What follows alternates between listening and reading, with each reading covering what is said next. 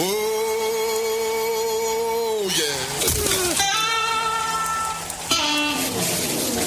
Oh, yeah.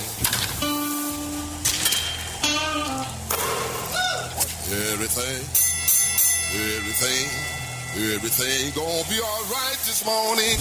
Live from the Delta Media Studios in Upper Lafayette, here is producer Dawson Iserlo and your big, bald, beautiful host, Raymond Parks III, better known as RP3.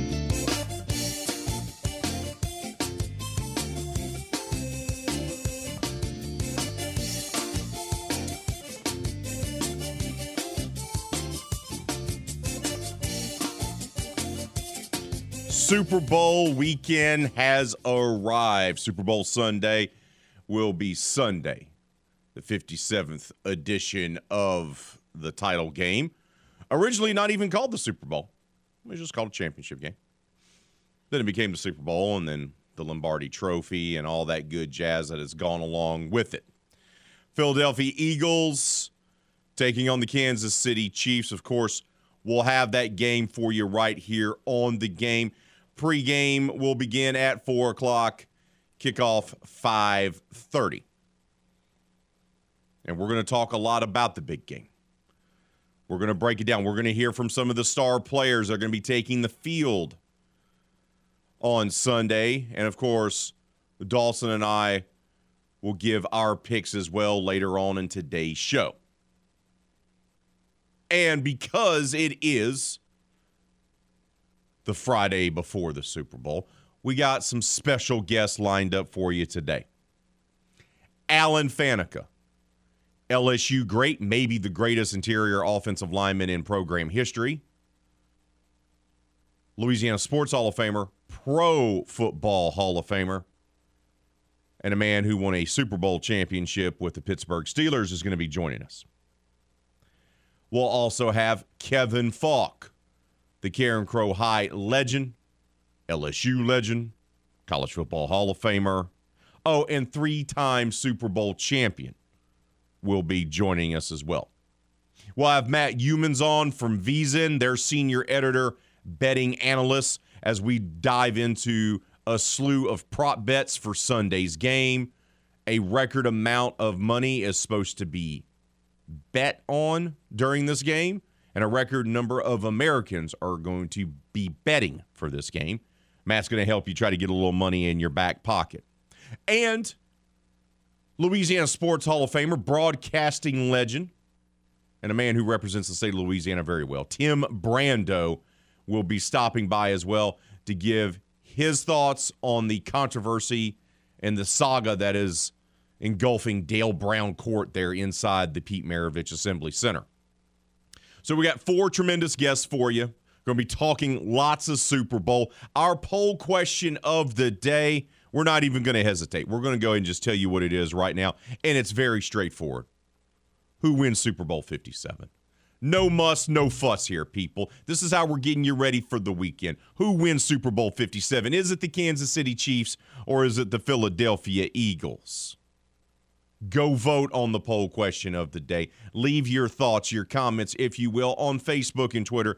Just make sure you keep it clean for the kids and not get too cray-cray with it. Do they still say cray-cray? Is that a thing? Probably not. Haven't heard it in a while. Yeah, there's D-Lo. Good morning, bud. Good morning. Oh, man. We'll also get to the NFL honors that were last night. All the big-time awards were doled out last night. The Pelicans make a deal by the deadline, a minor deal, but they still make one.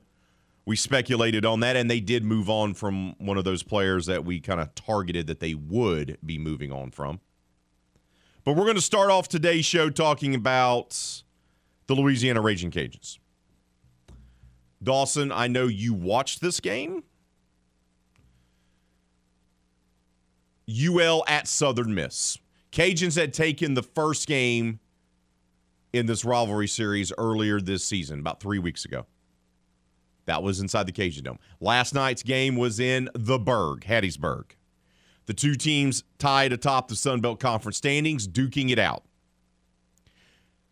UL had won 10 straight. Southern Miss had won 7 straight. Last time Southern Miss had lost was against the Cajuns. It was an ugly game early. The Cajuns did not play their best game in that first half, yet they still led.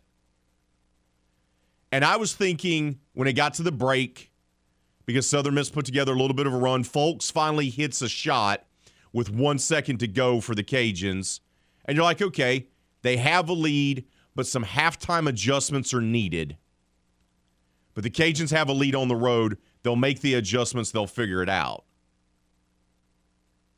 And Southern Miss just came out in the second half, punched them in the mouth, and the Cajuns had no answer. They had the energy of the home crowd. They were feeling it. They built up a momentum. They got that little run going there to early in the second half, and the Cajuns never were really able, it felt, never able to really kind of respond. They'd cut it down to maybe 4 or 3 here and there, but they never really kind of grabbed control of the game again. Yeah, the second half was maybe the worst half that they've played all year, honestly. And look, me and Foot talked about it. It was a bad circumstance game. Like, everything was kind of going against you in this. You had a huge emotional win last Saturday. I thought they looked sluggish a little bit too. Not everybody.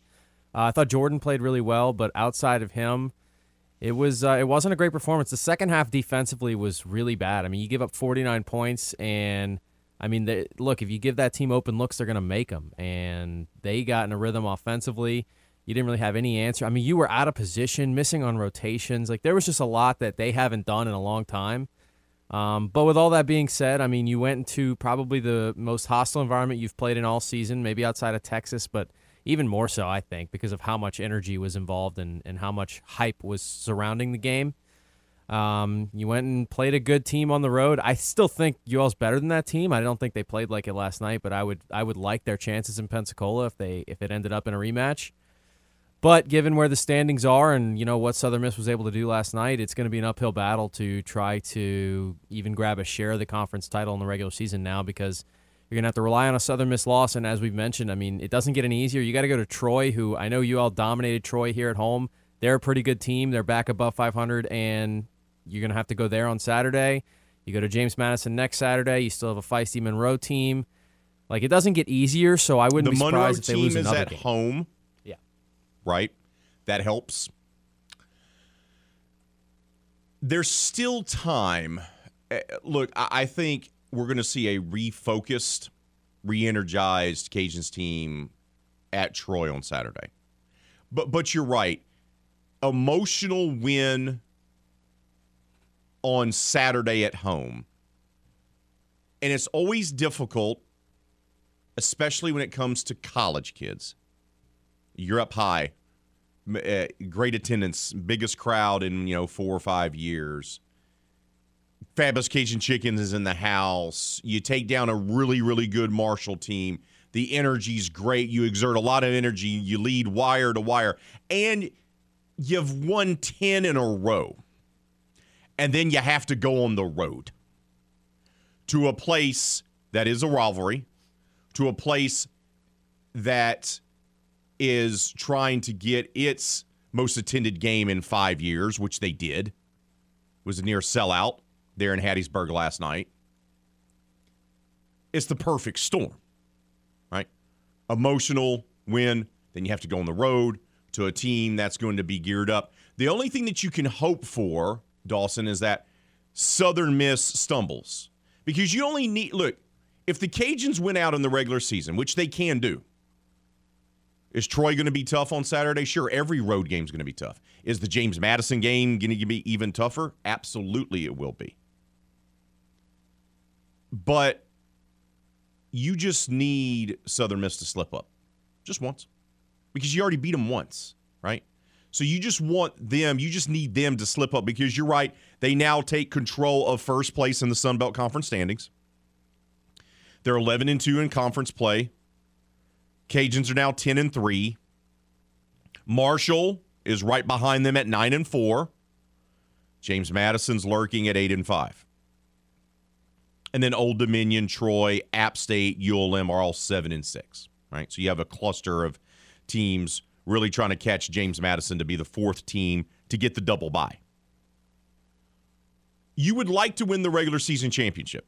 You would like to win at least a share of the regular season championship because that would ensure that you at least get to go to the NIT, right? Because we know, based on their parameters, even if you're a co-champion, you still get to go to the NIT. So that's the ultimate goal, is to go to a postseason tournament that matters. You want to get to the NCAA tournament, but if you can get to the NIT, that's still a success for a program like the Cajuns. So you need Southern Miss to stumble, is what you need. And I look at their schedule and who they have left. I mean, and Southern Miss, I'm looking at it, they have to play ULM on Saturday. That's one of the teams that's playing better. And hasn't played 2 bad games in a row, really, for the most part, and, lost last night, so.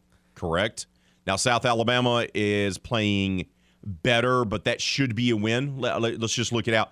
Okay, they have 5 games left. That Old Dominion Road game is the one I'm counting on as possibly a game they could lose. And what about Texas State? I know Texas State is down this year, but that's going to be the regular season finale. You never know how that's going to play out, especially for the Bobcats jockeying for positioning for the conference tournament. You're right. The OD game is the one you go, hey. Look, it's not going to be easy for the Cajuns either, but I don't want Raging Cajun fan to go, oh, my God. Because sometimes the Raging Cajun fan base gets a little, oh, my God, when these things happen. Everything's still in front of them. Everything's still in front of them. Absolutely. Right? The ultimate goal is to get to the NCAA tournament. The only way that you really do that is by winning the conference tournament in P-Cola. That's the only way that you do that. The Sun Belt's not a 2-bid league. So you can still do that. And as long, as long as you're a top 4 seed, Dawson, for the conference tournament, which means you get the double bye, which means you won't play until the quarterfinals on Saturday, semis on Sunday, and then championship round on Monday. That's really the goal. Yes, you want to win a regular season title. I get that. Bob Marlin wants to win that. Jordan Brown and those guys want to win that. But really the goal is to be a top 4 seed so you can only have to play 3 games in Pensacola. That's the goal. This is probably disrespectful of me to say, but I mentioned it on Footshaw, I haven't gotten to watch full games of Southern Miss as much just because of the way the schedule works out. So I was glad I got to see them for a full game, and I plan to watch them again on Saturday against Monroe. I don't think they're the best team in the conference, and I don't even think they're second. I think UL and Marshall are still the 2 teams to beat in this conference as far as when you get to Pensacola. I would agree with that. I think Southern Miss probably has the best shot to win the and right now looks like they will win the regular season title, but look, it's not going to be that atmosphere that you had last night is not going to be what it's like in Pensacola. Now, same for the Cajuns, the way it was against Marshall. You're not going to have that home crowd. It's not going to be like that. So they've got some guys who can score. They kind of spread it around. They don't really have a go-to guy. Haase got hot in the second half, and it killed him. And you all look, some of the guys who have been absolutely great defensively this year just weren't last night, and that's going to happen. And they were kind of due. You can't play as well as they've played for as long as they've played forever, and I think that happened last night. But they won 10 games in a row. Right. You won 10 games in a row. It's going to eventually, you're going to have a bad night. And what happened last night? They had a bad night. And once again, you look at their schedule. At Troy, then it's next week. ULM's at home. That should be a good, chippy game, right? Then it's at James Madison, and then Arkansas State, South Alabama to close out. The Cajuns need to aspire to go 5-0 in their last 5 to have a chance. Because really the only true threat, besides maybe ULM, as we mentioned, is the Old Dominion game for Southern Miss. So Cajuns suffer setback last night, but still everything's still in front of them. Championships, getting to postseason tournaments, it's all still there in front of Bob Marlin's team. We got to take a timeout. When we return here on RP3 and Company, NFL honors were last night. We'll recap it for you. That's next. This is RP3 and Company on the Game. 103.7 Lafayette and 104.1 Lake Charles, Southwest Louisiana's sports station. Your home for the LSU Tigers and Houston Astros. Tune in every weekday at 8:15 a.m. and 3:15 p.m. for the LSU Sports Update, presented by Tibbs Trailers here on The Game. 103.7 Lafayette and 104.1 Lake Charles, Southwest Louisiana's sports station.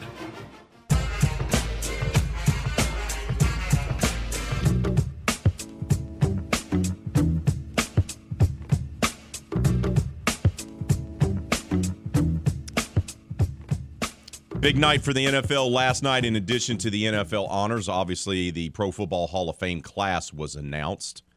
We'll share both of those with you here now on RP3 and Company. As expected, I don't think anyone was surprised here. Patrick Mahomes picked up another one of his most valuable player awards last night. He got 48 of 50 first-place votes. The other two went to Philadelphia Eagles quarterback Jalen Hurts and Buffalo Bills quarterback Josh Allen. Overall in the voting, Mahomes finished with 490 points. Hurts was second. Allen was third. Cincinnati Bengals quarterback Joe Burrow was fourth. It's the second MVP for Mahomes in a 6-year career. His other came in 2018. Only Jim Brown and Kurt Warner won 2 MVPs in less time at the start of their professional football careers. Mahomes led the NFL this season in passing yards with over 5,200 touchdown passes, 41 in total QBR, while leading the Chiefs back to the Super Bowl. And he did all that without Tyreek Hill, by the way. Everyone thought he was going to take a hit back. So Mahomes is your NFL MVP. How about Justin Jefferson? My man was named Offensive Player of the Year. Offensive Player of the Year with the new Vikings head coach Kevin O'Connell. Jefferson led the NFL with 128 receptions and 1,809 yards. Last year's Offensive Player of the Year, Rams wide receiver Cooper Kupp played in the same scheme O'Connell brought to the Vikings after 2 seasons as the Rams offensive coordinator. Kupp and Jefferson back-to-back marked the first time 2 wide receivers have ever won the award in consecutive seasons. Jefferson kept the acceptance speech short, saying, more to come, more to come. Done. Defensive Player of the Year went to San Francisco 49ers pass rusher Nick Bosa, who led the NFL with 18.5 sacks. Not really surprised there. DeMeco Ryans was named the Assistant Coach of the Year. He's now the new head coach for the Houston Texans. And how about those New York Jets? I think they got their draft picks right this last year.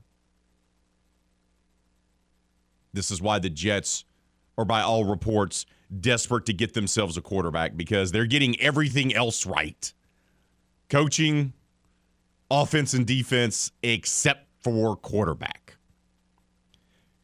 Jets used 2 top 10 draft picks to become the 3rd team in NFL history to sweep the Offensive and Defensive Rookie of the Year awards. Cornerback Sauce Gardner, the number 4 overall pick, led the NFL with 20 pass breakups. He was named Defensive Rookie of the Year. And wide receiver Garrett Wilson, the number 10 overall pick, led all NFL rookies in receiving yards with 1,103. Pretty impressive. Pretty impressive. Giants head coach Brian Daboll was named the Coach of the Year in his first season at the helm.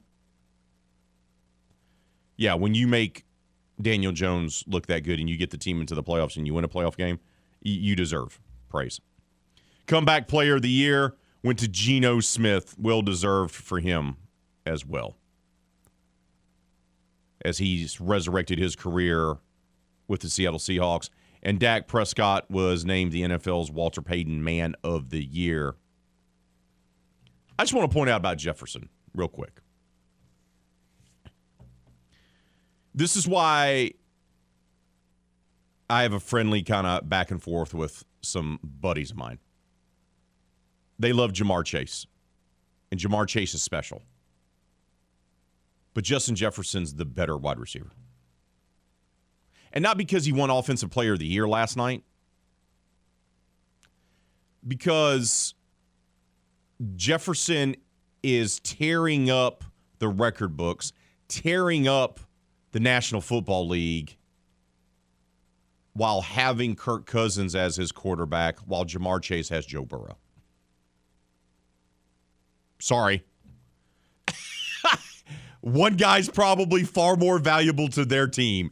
Justin Jefferson is far more valuable to the Vikings than Jamar is. Jamar's never had to catch touchdowns from anyone else not named Joe Burrow. From college to pro. Jefferson's had to deal with Kirk Cousins as his quarterback. A man who throws 3-yard passes when it's 4th and 8. And Jefferson, unlike Chase, is getting doubled and bracketed nearly all the time. They're both top 3, top 5 wide receivers in the National Football League. If you had to say, hey, who are the 5 best wide receivers in the NFL? Justin Jefferson, Jamar Chase, Stephon Diggs, Tyreek Hill.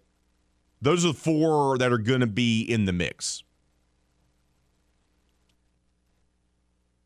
But Jefferson doesn't have Joe Burrow as his quarterback. And look what he does. I'm just saying. Guy's built different. Guy is absolutely built different. We got to take a timeout. When we come back here on RP3 and Company, we'll unveil the Pro Football Hall of Fame class. And we'll also get some reaction for you from the players that are going to be taking the field for Super Bowl 57. That's all coming up next right here on The Game. This is RP3 and Company on The Game. 103.7 Lafayette and 104.1 Lake Charles, Southwest Louisiana's sports station. Your home for the LSU Tigers and Houston Astros. Go subscribe to The Game's YouTube channel at The Game Louisiana. That way you can check out the latest original videos and more shenanigans from The Game. 103.7 Lafayette and 104.1 Lake Charles, Southwest Louisiana's sports station.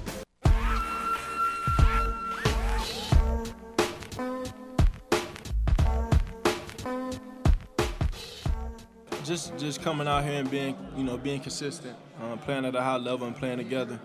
I feel like there's a ton of value in repetition, getting experience, and learning, being able to learn from those mistakes. So I think we've grown in a ton of different areas, and we have an opportunity to play for the championship.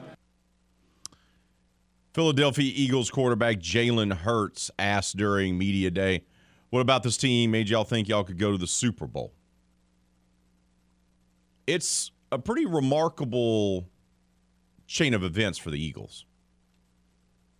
They went from looking like it was always going to be Carson Wentz to then that not working out. Because remember, Foles takes over when Wentz gets hurt. Wentz was going to win the MVP that year. And they put Nick Foles in for the injured Wentz. They win the Super Bowl with Doug Peterson. And we're talking 5 years later, and barely any of that team still exists in Philly. They got rid of a franchise quarterback. They got rid of a Super Bowl hero, and they got rid of their Super Bowl winning coach. And yet, they're back in the Super Bowl again. Think about that for a second. How many franchises usually bounce back when they do that? Usually never happens, right? You usually see that franchise be on the struggle bus for years. And Philly had a very mild dip, and then it was done. They know how to build the roster in Philadelphia. They were able to take a luxury pick in the second round on Jalen Hurts that turned out to be very good. He has developed extremely well. He's improved his game year after year. And here they are, one win away from winning their second Super Bowl in 5 years. Honestly, they no longer have the 2 quarterbacks that helped them win the Super Bowl and then Super Bowl winning head coach from 5 years ago. And here they are back in the Super Bowl again. New franchise quarterback, new head coach, and a lot of other new players. It's immensely impressive to see what Philly's done. And I hate the Eagles. So to see them be able to do a rebuild on the fly does not bring me pleasure. But I have to respect it because it's exactly what they've done. And not only did they find their new franchise quarterback, they were able to get a great wide receiver. Then they went out and got one as well. They drafted one, then they went out and got themselves another one. And their line of scrimmage is just ridiculous in Philly on both sides of the football. And they made smart moves. A.J. Brown, smart move. Chauncey Gardner-Johnson, smart move. Well-run organizations can rebuild on the fly. That's how it works. We've talked about it over and over again on this show. But it also helps when you have a guy that commands the locker room, a guy that commands the huddle, and Jalen Hurts. And part of that has always been Jalen is extremely humble. He is a coach's son. He was coached by Nick Saban. If you get coached by Nick Saban, you know that's going to be tough coaching. He goes on and gets coached by Lincoln Riley, continues to develop as a passer. And the thing about Hurts that he's always had from high school in the state of Texas through Alabama, Oklahoma, and now in Philly is that he's all about the grind. He puts in the work. He embraces the work. And he talked about embracing that type of mentality. You know, I've truly embraced the grind. I found a thrill in the process of getting better. I found a thrill in just chasing it every day, and that takes consistency. You know, and I've tried to remain diligent with all of that. You know, I don't look at the grand scheme of things. I just try and go to work. If anyone wants to reflect on anything, just reflect on the work, because that's what comes first. That's exactly what you want your quarterback to say. That's how I feel about working on pushing the buttons over here. But that's what you want, right? Look, quarterbacks get too much praise, and we talk about them way too much. But the successful ones are the ones that set the tone for everybody else, Dawson. If the quarterback is the guy that's the first one in and the last one out, if they're one of the hardest workers on the team, they command everyone's respect. It doesn't matter if they struggle, if they have a bad game. The guys will go to war with them because, hey, you are the guy that is the most recognizable face on our team. The quarterback's always the face of the franchise. The quarterback always has the biggest contract. The quarterback always is the one that gets all the endorsement deals. They always get the one that gets the interviews. But if you back it up because you put in the work, you command the locker room. That's what you got. And so many of these young quarterbacks, the ones that fail, never figure that out. Never figure it out. Zach Wilson, I'm talking to you. I've just been surprised, and I don't know if you've seen some of this too this week, of some of the national, people talking about the fact that they think Hurts is, put in a system that's so easy to run and that he's doing something. And like, I couldn't feel more of the opposite of that. Like, yeah, I'm not saying Hurts is Mahomes right now, but like, there's things that he does that only he can do, and that's part of the thing that makes the Eagles so tough to stop. Like, I would not compare Philly's situation with San Francisco, where it's so built on the running game and giving your quarterback easy throws. And not to say Purdy didn't do anything impressive, but like I just don't understand the logic that Jalen Hurts isn't doing things that are incredible this year. Well, I'm going to throw it out there to you. I'm going to go ahead and tell you, you're young, and you still view the world in a way of with hopefulness, and you believe in the best in people. You didn't hear that narrative about Brock Purdy being a system quarterback. You never heard that narrative early in Tom Brady's career that he was in a system that benefited him. Most recently, as I just pointed out, Brock Purdy. And there's a reason why. Okay? And it's pretty obvious what the reason why is. It's the same lazy narrative that's been going on since Doug Williams was in the NFL winning a Super Bowl. if you're an athletic black quarterback, it's automatically assumed that you're an athlete and not a quarterback. And if you do have success, it's because you're in a system. Well, That's always been the thing, and people tell on themselves when they say that. You've heard it. We've heard it with Lamar Jackson. We've heard it with every quarterback out there. And we've even heard it with Mahomes. Oh, well, he's a byproduct of Andy Reid. We've also heard it with the assistant coach, the offensive coordinator, and Eric Bieniemy. Well, he's just a product of Andy Reid's system. That's why he's not getting a head coaching possibility. That's what it is. I'm not trying to stir up stuff at 6:43 in the morning, but that's what it is. Because no one mentioned Brock Purdy being a system quarterback. Well, I don't doubt that plays into it for some people's comments, but I mean, I did hear, I don't know, I guess maybe not as much, but I heard those comments about Purdy. I think that's like part of the whole San Francisco idea is that you can throw anyone in there, and I think it's mostly true. But yeah, no, I think Hurts has been impressive, and I will be interested to see in the next year or two if he can take the next step, which he'll have a chance to do it on Sunday. And if he's able to pull this game off, then I think he'll start to have a little bit of a different narrative around him. But yeah, no, it's been impressive. And what's the next step too? I think that's it. The other thing about him is, what if he just plays at this level? Then what are you going to consider? What are we going to consider him? He's a MVP finalist this year, right? What if he just plays this? He plays at this level. Then we're going to start considering we're going to have to start considering him being one of the top 5, top 10 quarterbacks in the league. Yeah, I'd say he's already top 10 right now. Yeah. Now, I can understand people's hesitancy because the core around him is so good right now. The offensive line is good and the receivers are good, and so you'll have to kind of take that case by case as his career progresses. Who does he have around him, and is it as dynamic as the guys right now? But I mean, most of the great, we saw Brady do it a couple of times when the receiving cores were diminished in New England, and he was still able to find a way. But most of the great quarterbacks have great talent around them throughout their careers. It's a team sport at the end of the day.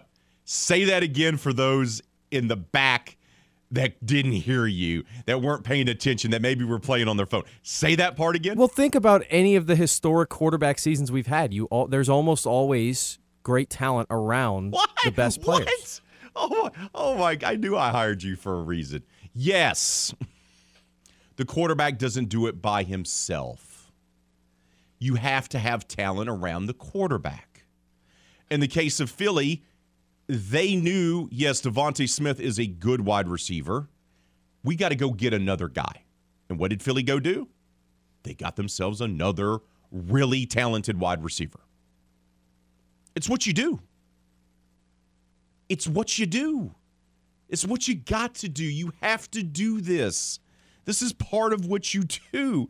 You have to surround your quarterback, timeout, with actual talented people. That's what you have to do. It's a novel concept. I understand. On the other side, Kansas City, Patrick Mahomes. It's been ankle watch all week or last week. How's his ankle? How's his ankle? How's his ankle? Well, you know what? Here's the MVP himself telling you the latest about his ankle. Yeah, I don't think you'll know exactly until you get to game day. I'm definitely in a better spot. I definitely can move around better than I was moving last week or 2 weeks ago. And so it's just trying to continue to get the treatment and the rehab and get to as close as I can to 100%, and then rely on some adrenaline to let me do a little bit extra when I'm on the field. So it's going to be definitely better, more mobile, be able to move around a little bit better for sure. And then we'll see on game day how close to 100% I can be. 90% is probably the best it is. But I do have questions. So he had a high ankle sprain. Typically, you don't play on that. So was the initial high ankle sprain not as severe as we thought it was? Because he looked pretty good against Cincinnati. I think you can, not from speaking from medical expertise, but you can play on it depending on how bad it is. I've had a high ankle sprain, and the first few days of it were brutal, but within a 2-week frame, I was in a walking boot, but I feel like if I was in an NFC Championship game, AFC Championship game, I could have played football. I got you. But it's a pain tolerance thing that's really difficult too, because and you saw it. People who said he was like, trying to get attention with faking the injury. Like when you push off of that and you've had that sprain, like that's one of the most painful. And I understand, like you could see it. It's like a shock pain, and then it kind of fades. But every time you go to push off of it, it's another you get shock. that jolt of pain again. Right, it's another. But shock. I'm not surprised that he was able to play and play at least. I was surprised how well he moved. But again, also they have access to probably better medical things than anything we've ever seen. So he was taken care of in a way that we don't have access to. That's right. We can't go down to the clinic down the street, Dawson, and get the type of treatment that Patrick Mahomes was getting for his high ankle sprain.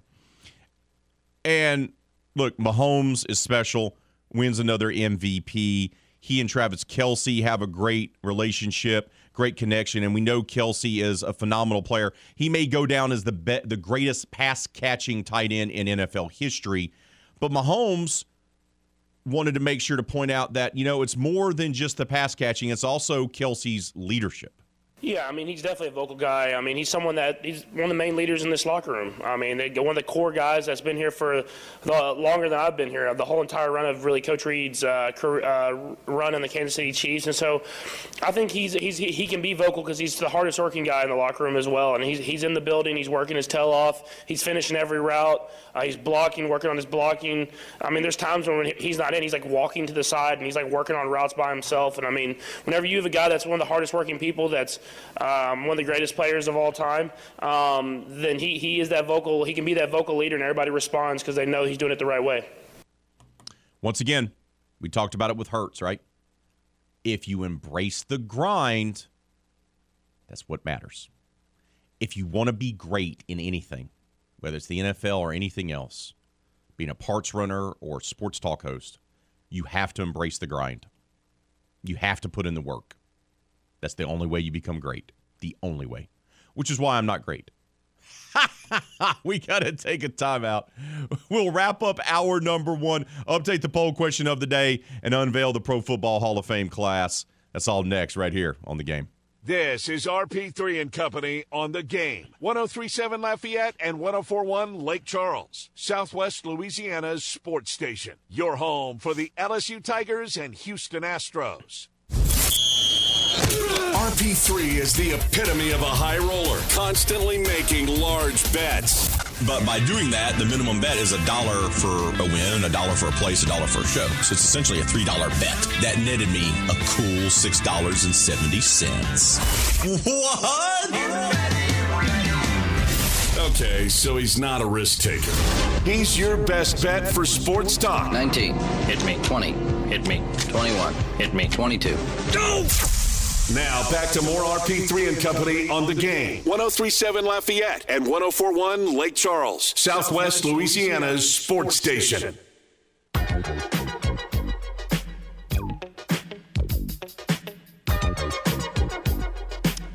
After the NFL honors were wrapped up last night, we finally got the Pro Football Hall of Fame class unveiled, and it's all about the defense, and man, I'm here for it.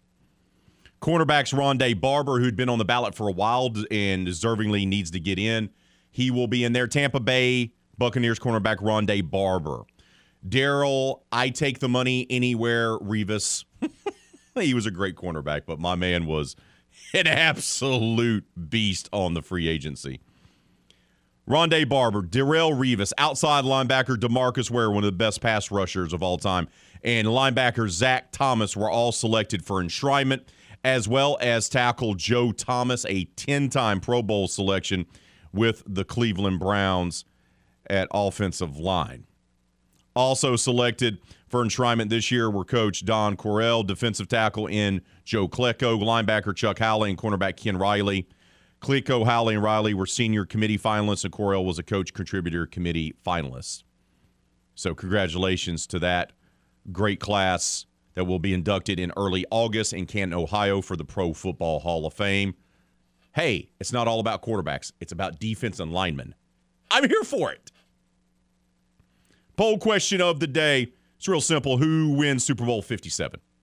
Right now, 63% of you say Kansas City Chiefs, 37% of you say Philadelphia Eagles. JPK, the OD, has chimed in. Could I be any more ambivalent?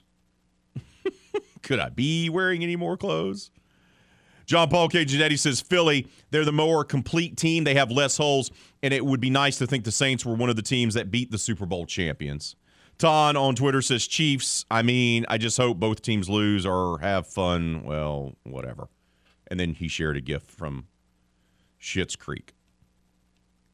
Keep voting on the poll question of the day. Leave your thoughts with your comments on Facebook and Twitter, and we'll update it throughout today's show. Hour number 1 in the books. Hour number 2, we'll kick it off with a Pro Football Hall of Famer. Alan Faneca, the LSU legend, will join us to talk about his Super Bowl experience. That's next right here on The Game. Oh, yeah. Oh, yeah.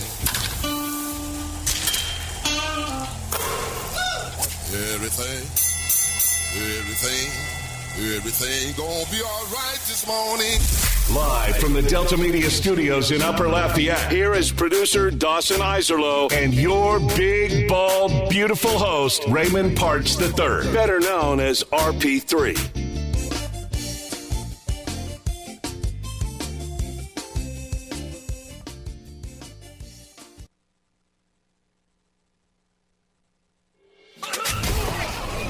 Very few players ever make it to the National Football League. With the first pick.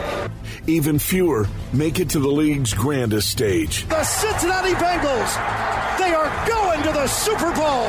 This next guest is someone who accomplished both. Time for Super Bowl Spotlight here on The Game. 103.7 Lafayette and 104.1 Lake Charles, Southwest Louisiana's sports station. When you talk about the Mount Rushmore of offensive linemen that have come through LSU and possibly even the entire state of Louisiana, our next guest is on that mountaintop. New Orleans native, would go on to play at LSU where he would become a consensus All-American. He would go on to be a first-round draft pick of the Pittsburgh Steelers in the 1998 draft, and he would go on to become a 6-time first-team All-Pro selection, a 2-time second-team All-Pro selection. He was named to the NFL's All-Decade team. He's been named to this Pittsburgh Steelers All-Time team, a Super Bowl champion, a Louisiana Sports Hall of Famer, and a Pro Football Hall of Famer. It's our privilege to welcome to the program Alan Faneca. Alan, good morning to you, brother. How are you?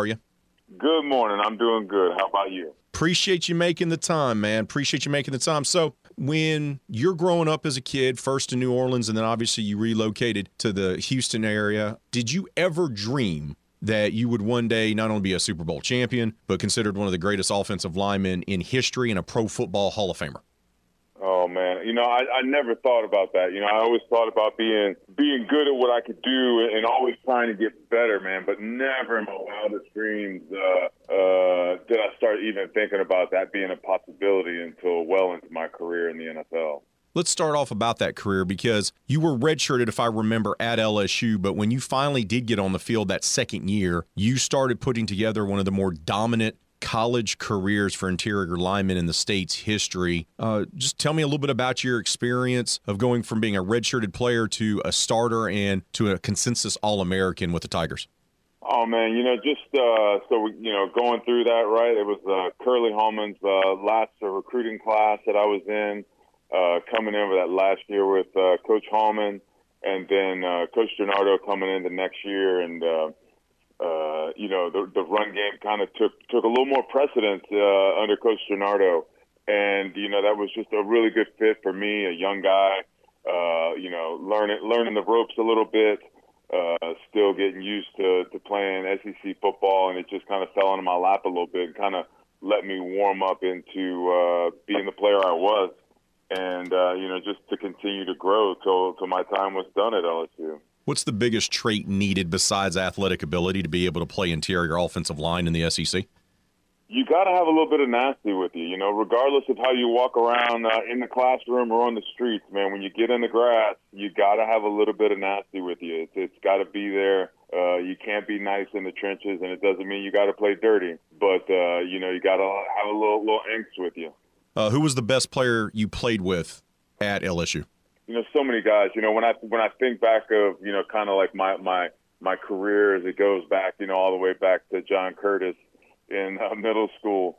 My time at LSU, I think back of how I progressed as a player, and a lot of it was the practices going against Booger McFarland, Chuck Wiley, Gabe Northern. Man, our practices were, they were harder than the games, and we were always constantly working on each other, talking, conversating, trying to make each other better. And at the same time, getting on each other when we got the best of them and made the fun time of it. But, those guys helped make me a better player and become who I was. Everybody had their own traits and things that they did that I tried to lean on and learn from, even as an offensive guy playing against a defensive guy, just trying to pick up things and put it in my toolbox and use it.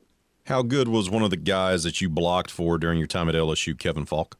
Man, Kevin was the best, man. He was the best. And literally, just recently going into the College Football Hall of Fame is recognized as one of the best. Just a special player, had a great feel for the game, a feel for where he was supposed to be. Makes an offensive lineman's job easier, and I'm sure he would say that, we made his job easier. But, there's a big difference between the quarterback turning around and handing off the ball and, that guy just running and then handing the ball off to a guy that's running and knows what he's doing and what he's setting up. And not maybe running right to where he wants to go, but setting us up and making our job up front a little bit easier. And that was Kevin. We're talking with Alan Faneca, LSU Consensus All-American, one of the greatest interior linemen in program history, a first-round draft pick, a Pro Football Hall of Famer, Louisiana Sports Hall of Famer. He joins us here on RP3 and Company. Alan, you get drafted in the first round of the 1998 NFL Draft by the Pittsburgh Steelers. What was that like going to one of the greatest franchises in league history? And just something special, I knew what the team was about. They were all about hard-nosed football, but just an exciting time to get drafted in the first round and, moving on in life and trying to figure things out. But going up there and getting in with the Pittsburgh offense, much like I said, Coach DiNardo came in and leaned on the run a little bit. That's what Pittsburgh was about. It's a different style of football back then than you see today. And it was perfect for me. I mean, it was absolutely perfect for me. I've often thought if I gotten drafted by another team that, maybe was, maybe 50-50 run or 60 pass, 40% run, just didn't use it as much. What would have been my career path or how long would it have taken for me to really rev up or get the acclaim that I was fortunate enough to get in the NFL.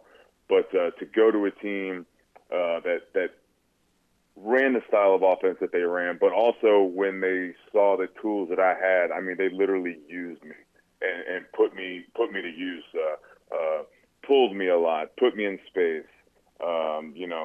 Not many places you would go, our offensive coordinators or staffs equipped to deal with and how to handle somebody who's, You don't often put like an offensive lineman to use, right? You put running backs to use, you put wide receivers, quarterbacks.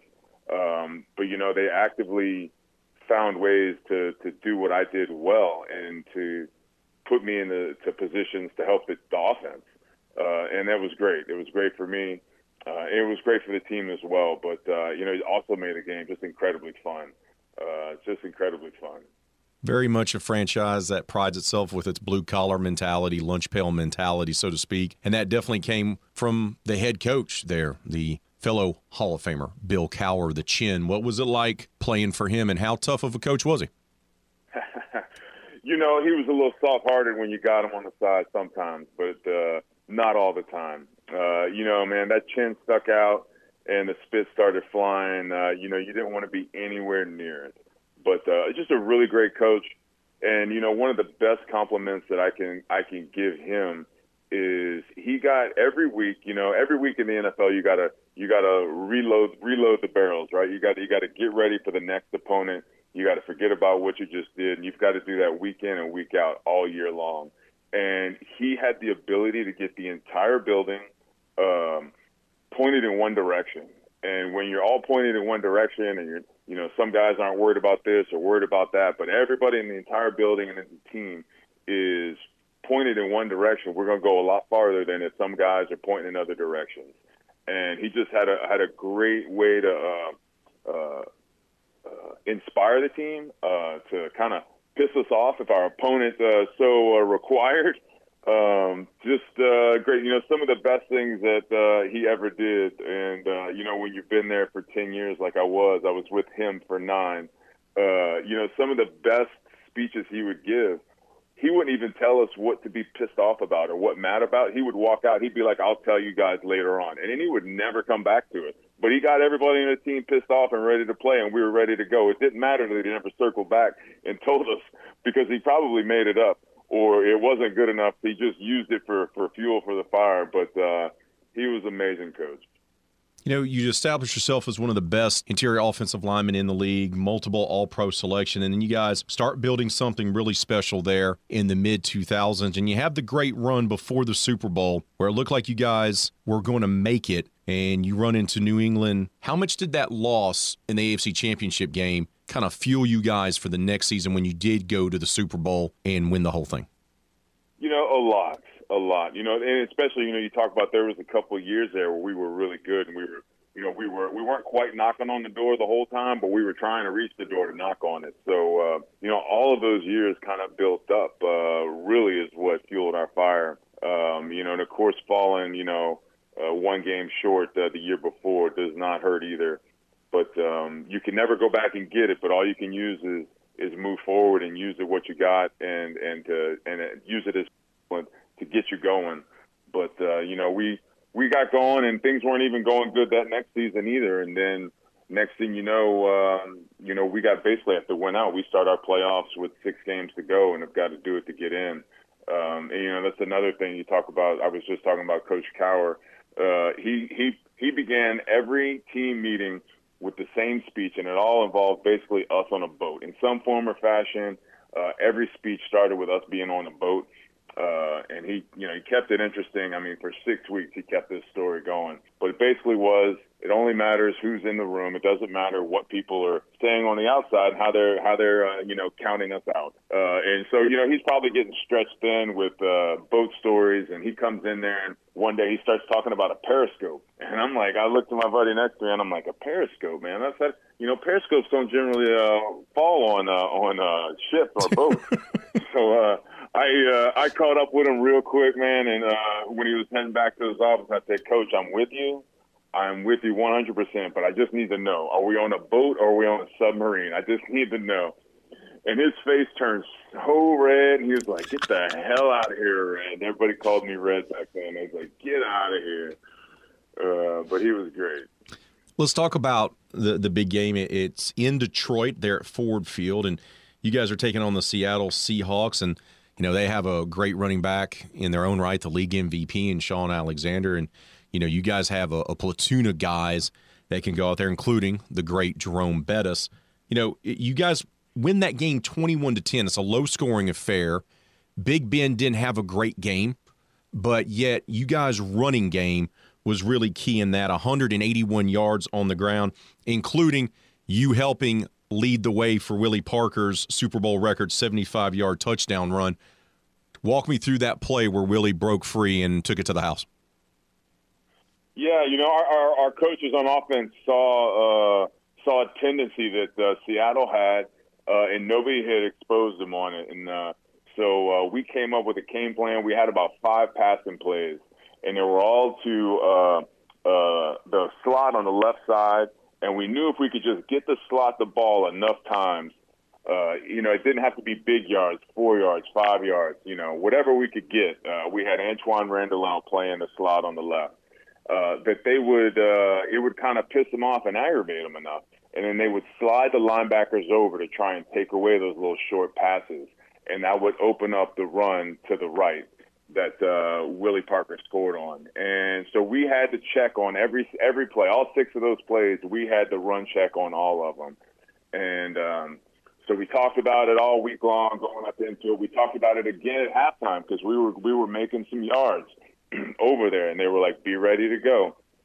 And then sure enough, we come out there on our first drive in the second half, and they slide over to the formation. And, I mean, I'm sitting there in my stance, and I'm like, here we go. And Ben makes the check, and the rest is history, man. They just the whole plan was to wash down the front side. I would kick out, and then just to leave a big hole for the free safety to have to cover. And it was just going to be too much ground for them to cover Willie Parker in that much space. And that's what happened, and Willie was able to take it 75 yards to the house. When you got your hands on the Lombardi afterwards, what was that feeling like, being able to hold the most prestigious trophy in professional football? Man, you know, I'm getting chills just hearing you say that. I was a 9-year-old kid in my backyard playing tackle ball with my buddies, like winning the game, and I got my hand on the trophy. It was everything in my entire football life up to that moment led up to that. Not just that season or my NFL career. You know, it's like every time I touched the football from being a Nerf ball was all built up into that moment. You know, that's something that you dream about or watch other people do. And here you are doing it. And just amazing, man. I've got a picture, and I still have not done justice to it yet. But I've got a picture with me. I've got the trophy in my hand, and I'm screaming, and the confetti's falling all around me. It's just me in the photo. You know, I mean, it's I've got it up in the other room, and it's just, you know, it gives me chills, man, every time I walk by it, because it's such a surreal moment, and it's something that can never be outdone. Now, in a game that's low scoring and offense, in particular passing offense, was a bit of a struggle, the Super Bowl MVP went to a wide receiver. I mean, I'm just saying, Alan, did you maybe try to make your case and go up to Hines and tell him, like, hey, man, maybe you should give that trophy to one of us offensive linemen? Somebody did tell me. I think I actually got 1 or 2 votes or something like that. You know, that's never going to happen. Nobody's ever going to give it to the O-lineman. But what does it mean to you this time of year when the Super Bowl comes around? Does it still just flood you with all these great memories? Is it an emotional time? Is it an appreciative time? Or what is it like this week for you? You know, I enjoy it. It is appreciative. You know, there's always the memories that we've been talking about that get, you know, pop up on social media, or somebody remembers it, or you know, friends will send a picture and pop things up, and I'll see some pictures that I still have never seen 17 years later. You know, I've got some of my best buddies from Louisiana came up to the game, and it's a quick story, and I never knew this. I found this out literally like 2 or 3 years ago. But for good luck, they brought up they came up to the last game in Three Rivers Stadium, and they gave out, everybody got seat cushions for the game to mark the final game at Three Rivers.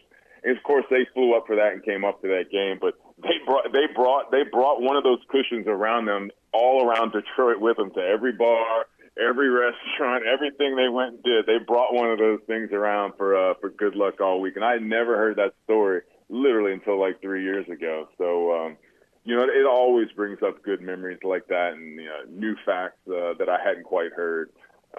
It's just always special to watch it, man. You know, everybody always asks, you know, do you miss the game? Do you miss being a part of it? You know, yes, you miss the guys in the locker room. You never can get away from that. You know, you miss being surrounded by your friends on a daily basis in that environment. Missing football? No, I enjoyed my time, and it was time to move on. But you know, when it comes playoff time, you start to think about it a little bit more, because that was truly, truly the exciting time of playing football. That's what you played all 16 weeks for, was to get up to and get into the tournament to play for the big chip. But it does bring up all of those memories. Alan, appreciate you going down memory lane with us, brother. Thank you so much for your time. It is greatly appreciated. Hope you enjoy the game this weekend, and best of luck with everything that you're doing, brother. My pleasure. Good talking. This is RP3 and Company on the Game. 103.7 Lafayette and 104.1 Lake Charles, Southwest Louisiana's sports station. Your home for the LSU Tigers and Houston Astros. RP3 grew up dreaming of one day playing right field for the Atlanta Braves, just like his hero Dale Murphy. I wanted to grow up and be Dale Joel Murphy. Little Raymond, though, wasn't quite the caliber of athlete of his childhood hero, as his lone highlights as a ball player were being beamed twice in the head. That actually explains a lot. Back to more RP3 and Company on the Game. 103.7 Lafayette and 104.1 Lake Charles, Southwest Louisiana's sports station.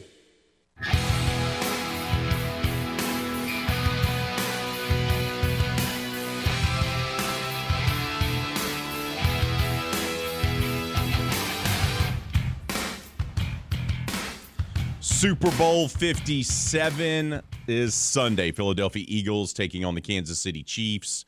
Chiefs trying to win their second Super Bowl in 4 years. Philadelphia, 5 years after winning their first Super Bowl, is trying to do it again. Of course, we'll carry the game for you right here on the game. Pre-game begins at 4 o'clock, kickoff 5:30. Later on today's edition of RP3 and Company, D-Lo and yours truly will be making our picks for the game and giving you some insight on why we decided to go down that route. But we'll put the Super Bowl talk aside just briefly. Some other things did occur in the world of sports. Louisiana Raging Cajuns have their 10-game winning streak snapped at Southern Miss, losing 82-71 last night in Hattiesburg. The Golden Eagles now control the Sun Belt Conference regular season title chase. They have a game lead over UL, who's now in second place. Both teams have 5 games to go. UL still has a road game at James Madison. After playing on a Thursday night at home, they have to travel all the way over to James Madison. Ugh. Not great. But Southern Miss still plays Old Dominion, so there's still a chance for the Raging Cajuns, despite losing last night, still have a good chance of being able to at least win a share of the conference championship. But, look, they played a bad game. It was bound to happen. An emotional win over Marshall on Saturday at home in front of a huge crowd. They go on the road to a rival. They had a huge crowd, a near sellout there in Hattiesburg. First time they've had that in a long time. And Southern Miss played really well, and UL had a bad game.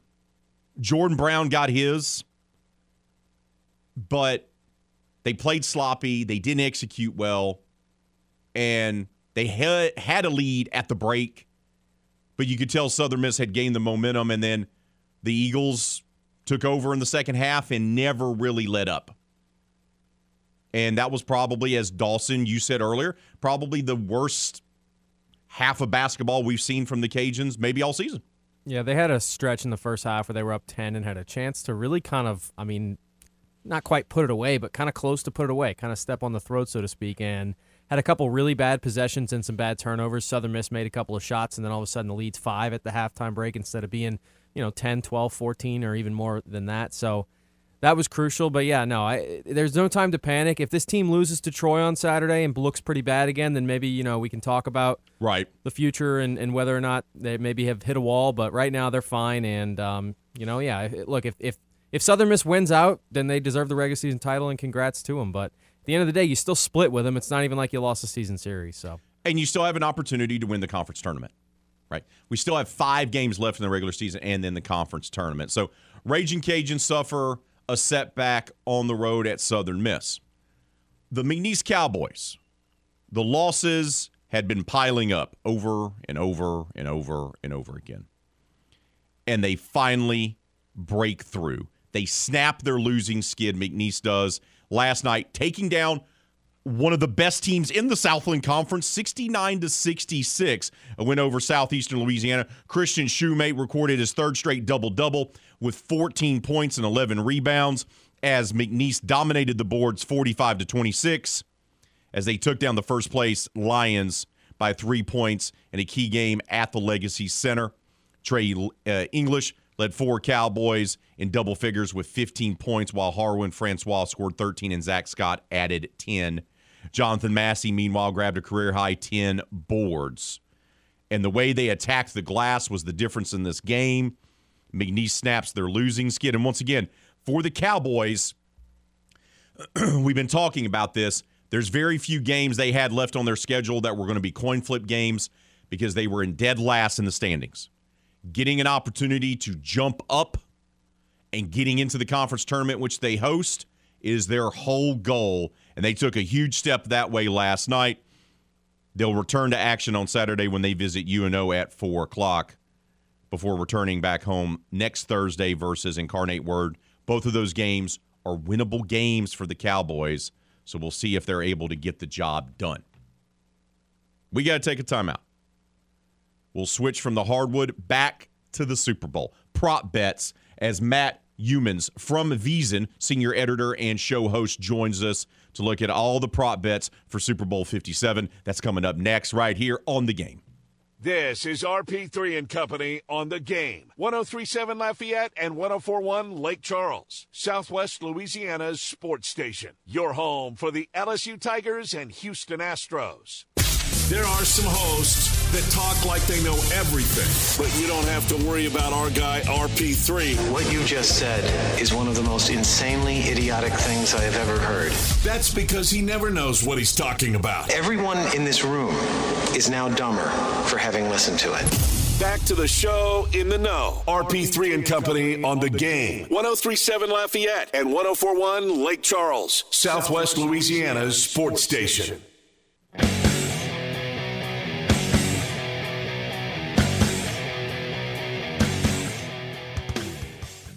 Welcome back to RP3 and Company here on The Game as we wrap up the work week and get you closer and closer to Super Bowl 57 between the Philadelphia Eagles and the Kansas City Chiefs in Glendale, Arizona. And look, a lot of money and a lot of people are going to be betting on Sunday's game. You are probably one of those because a record 50-plus million folks here in the United States are expected to bet on this year's game, wagering a total of $16 billion. Woo, that's a lot of cash being dispersed out there, changing hands, if you will. And to help give us some perspective on how to put a little extra money in your back pocket with betting on the Super Bowl, in particular on the prop bets for Sunday's game, is the senior editor and show host from VSiN. Matt Youmans joins us now here on RP3 and Company. Matt, good morning to you, brother. How are you? Hey, doing great. Super Bowl week. How can you not be fired up for this when you live in the world of betting? So I think we're headed for a great game here, and I'm not just saying that. I think these two teams are evenly matched with quarterbacks who can trade shots, and I expect this Super Bowl to go down to the wire. But there's so many different things to talk about when you're talking about Super Bowl because of the props that you mentioned. So let's dig into it. Well, let's dig in with the props. What's one of the more popular prop bets going on right now out of Vegas? Well, there's no doubt. When the public gets here later in the week, yeses and overs. People want to bet on things to happen. So you're going to bet over prop totals, yes on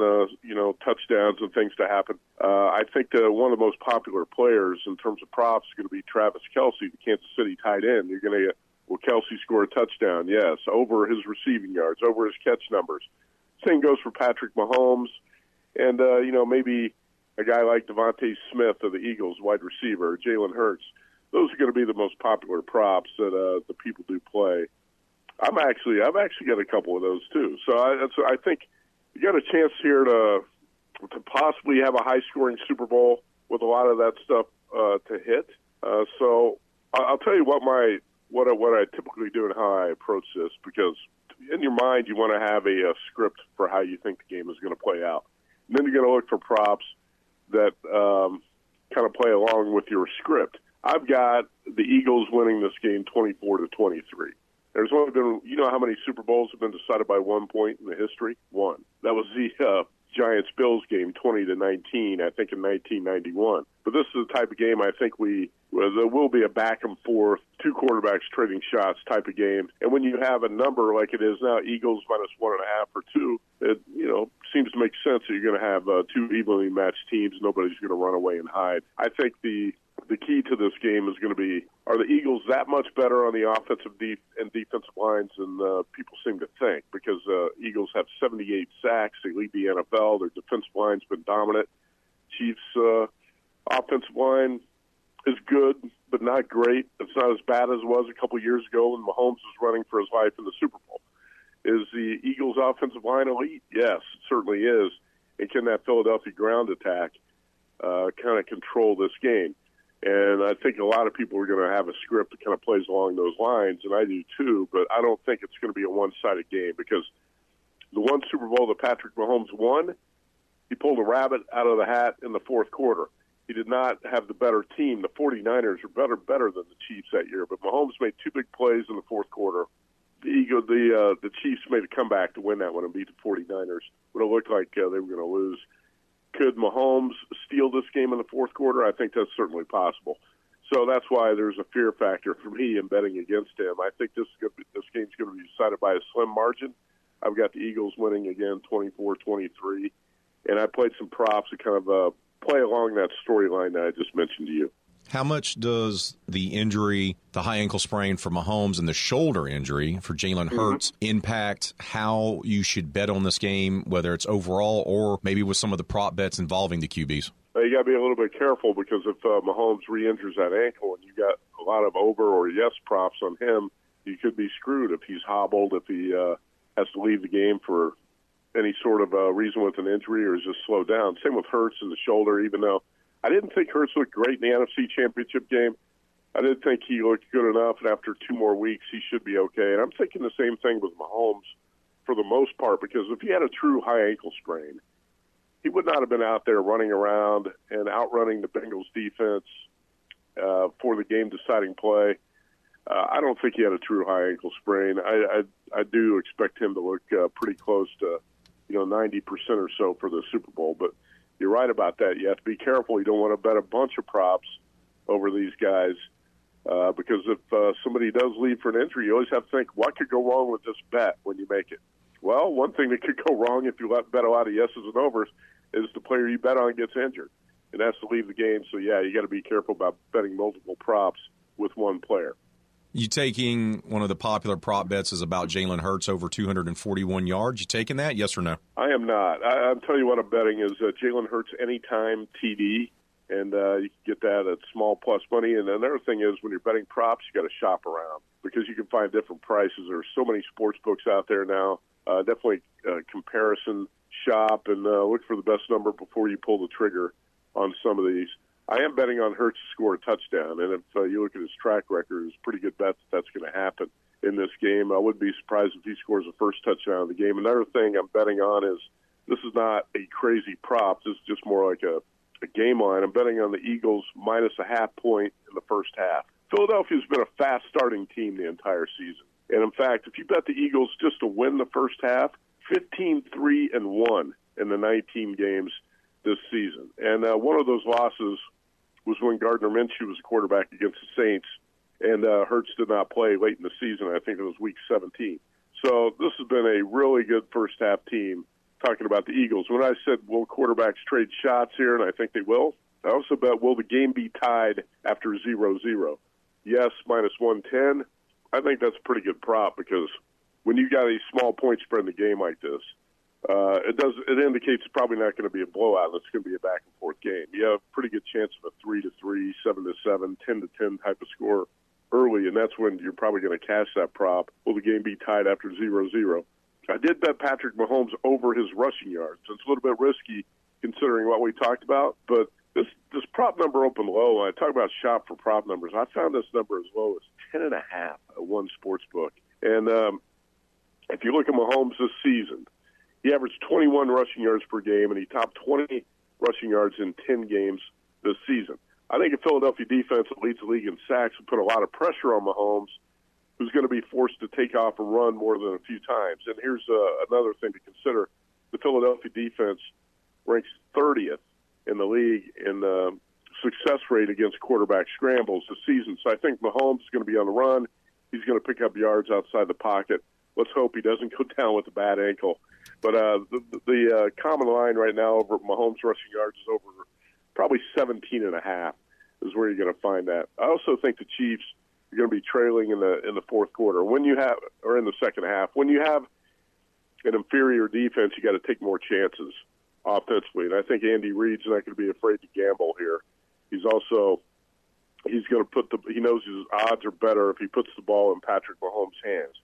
Will the Chiefs convert a fourth down attempt in the game? Yes, you can find about minus 120.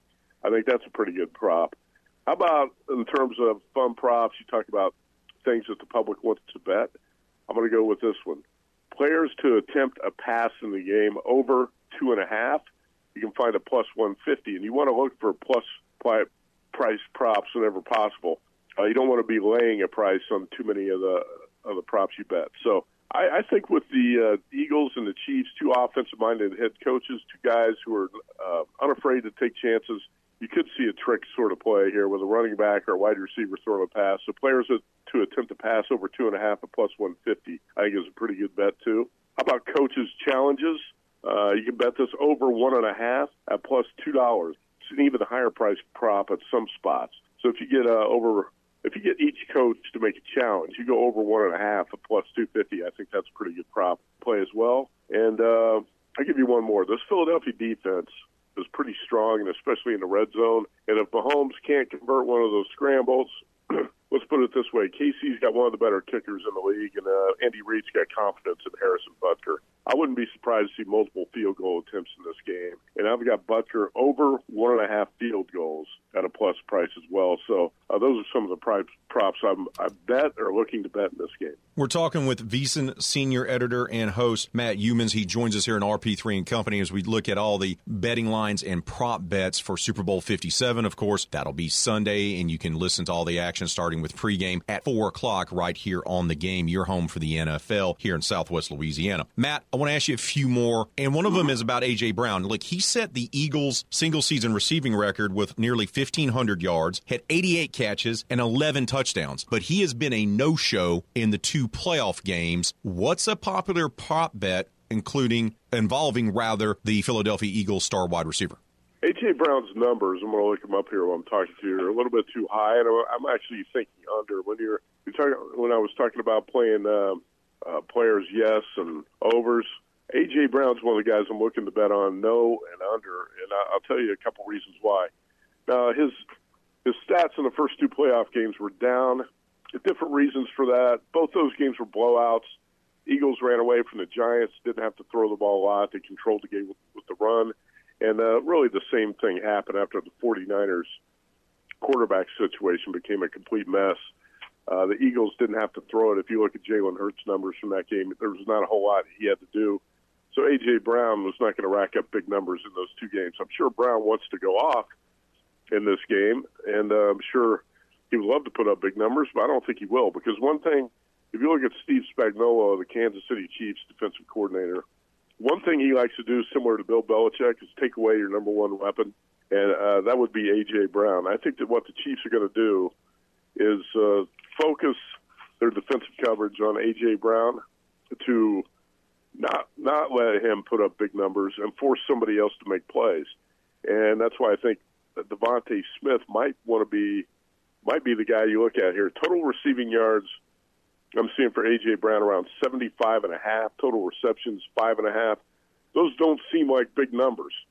And you would think he could attain those numbers. But if the Chiefs are going to double him and force somebody else to beat him like Devontae Smith, you might want to look at Smith instead.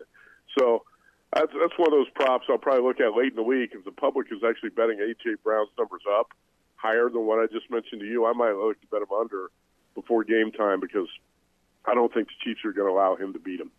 All right, brother, before we let you go, tell the people how they can follow you on social media and where they can go to get all your great work when it comes to these prop bets for Super Bowl 57. Yeah, it's a lot more than me, too. We've got 20, 30 people analyzing the Super Bowl, so you can get a variety of sharp opinions. Go to VSIN.com. Brent Musburger is up there this week. He's got a great interview with one of the sharpest sports bettors of all time, Billy Walters. You can watch that. We've got all sorts of columns and game analysis, prop picks, best bet, everything you could ever want to read on this game. I just gave you a little bit of what you're going to find up on the website, VSIN.com, and appreciate your time. Enjoy the game this weekend. Matt, appreciate you making the time. Thank you so much, brother. Enjoy the game.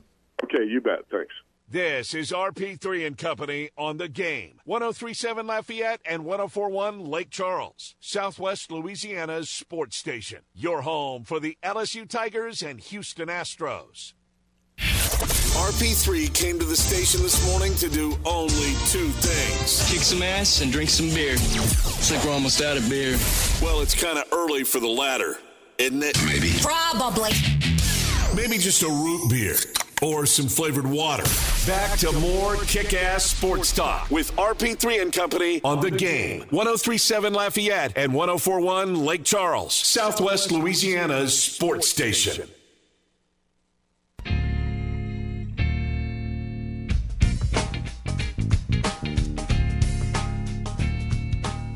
Of the two of us on this show, one of us got himself tickets for tonight's New Orleans Pelicans game. So I believe that person should be the one to talk about the trade deadline move made by Griff and Company as they did ship out Devontae Graham and brought in someone else. Mr. D'Lo, who's going to be inside the Smoothie King Center tonight. What a flex. What do you make of the minor move that the Pels made yesterday afternoon? It was just that. I mean, it was small, but Josh Richardson's a nice player. I think he gives you some of the things you've been missing. He's a guy who can shoot from the outside. He's going to give you some more length on the wing. So expiring contract as well. Yeah, right? So a lot of not like a high stakes deal, not anything, nowhere near, of course, the McCollum trade. You're not, bringing in a guy who's going to be a cornerstone piece. Now maybe it works out. Maybe he gets a deal done to stay with the Pelicans in the offseason. But look, he helps. And again, this team isn't like ready to compete for a championship anyway, I don't think, this year. I would agree. I don't think you needed to go make the home run move.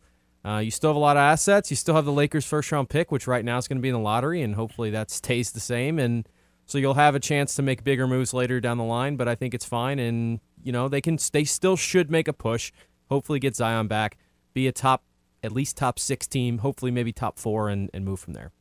You also get off Devontae Graham's contract. That's the other part of that. And look, you get a player that can help you. He's a rental. Maybe he can be a huge contributor for you. But if not, you make a minor move. You get rid of Devontae Graham, which makes your team better. Because he wasn't playing well, and he hadn't been playing well for a long time. So getting him off the roster, your team got better. And it makes the rotations easier and clearer for Willie with Kyra and those guys. And more Kyra Lewis minutes, which you and I are here for. Yes, we agree on that. Hour number 2 in the books. Hour number 3 coming up right here on The Game. Oh, yeah. Oh, yeah.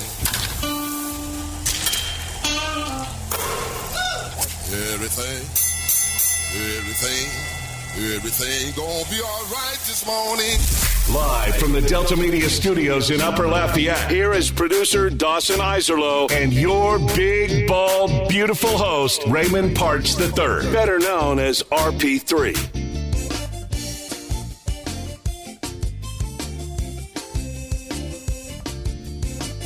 Final hour of today's RP3 and Company and final hour of this work week has arrived. Coming up half an hour from right now, 3-time Super Bowl champion, Louisiana Sports Hall of Famer, LSU and Karen Crow legend Kevin Falk will be joining us to talk about his experience in appearing in not 1, not 2, but 3 Super Bowls.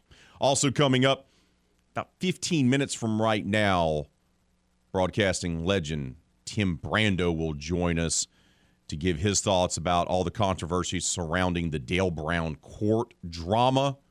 We'll get Tim's perspective on that coming up in about 15 minutes. Of course, we do have our poll question of the day, and it's a straightforward one. It's simple. It's not hard. It's all about the Super Bowl. Who wins Super Bowl 57? You got the Chiefs, you got the Eagles. Who do you got? That's what it's all about. Right now, 56% of you say Kansas City Chiefs. 44% of you say the Philadelphia Eagles. Mr. Green has chimed in on the Twitter. Meh. I'll say Chiefs, but since I don't like either team, go commercials. Who Dat Forever says KC's shaky O-line combined with Mahomes' ankle injury worries me. I don't think they'll have an answer for Philly's front 7. Yeah. Look, I think the key to the game is going to be Philly's front 7. Because, look, as great as Mahomes is, and he is phenomenal. Guy just won the MVP. their offensive line is better this time around than it was when they played the Bucs. But we remember how much Tampa Bay absolutely terrorized Mahomes in that Super Bowl from a few years ago.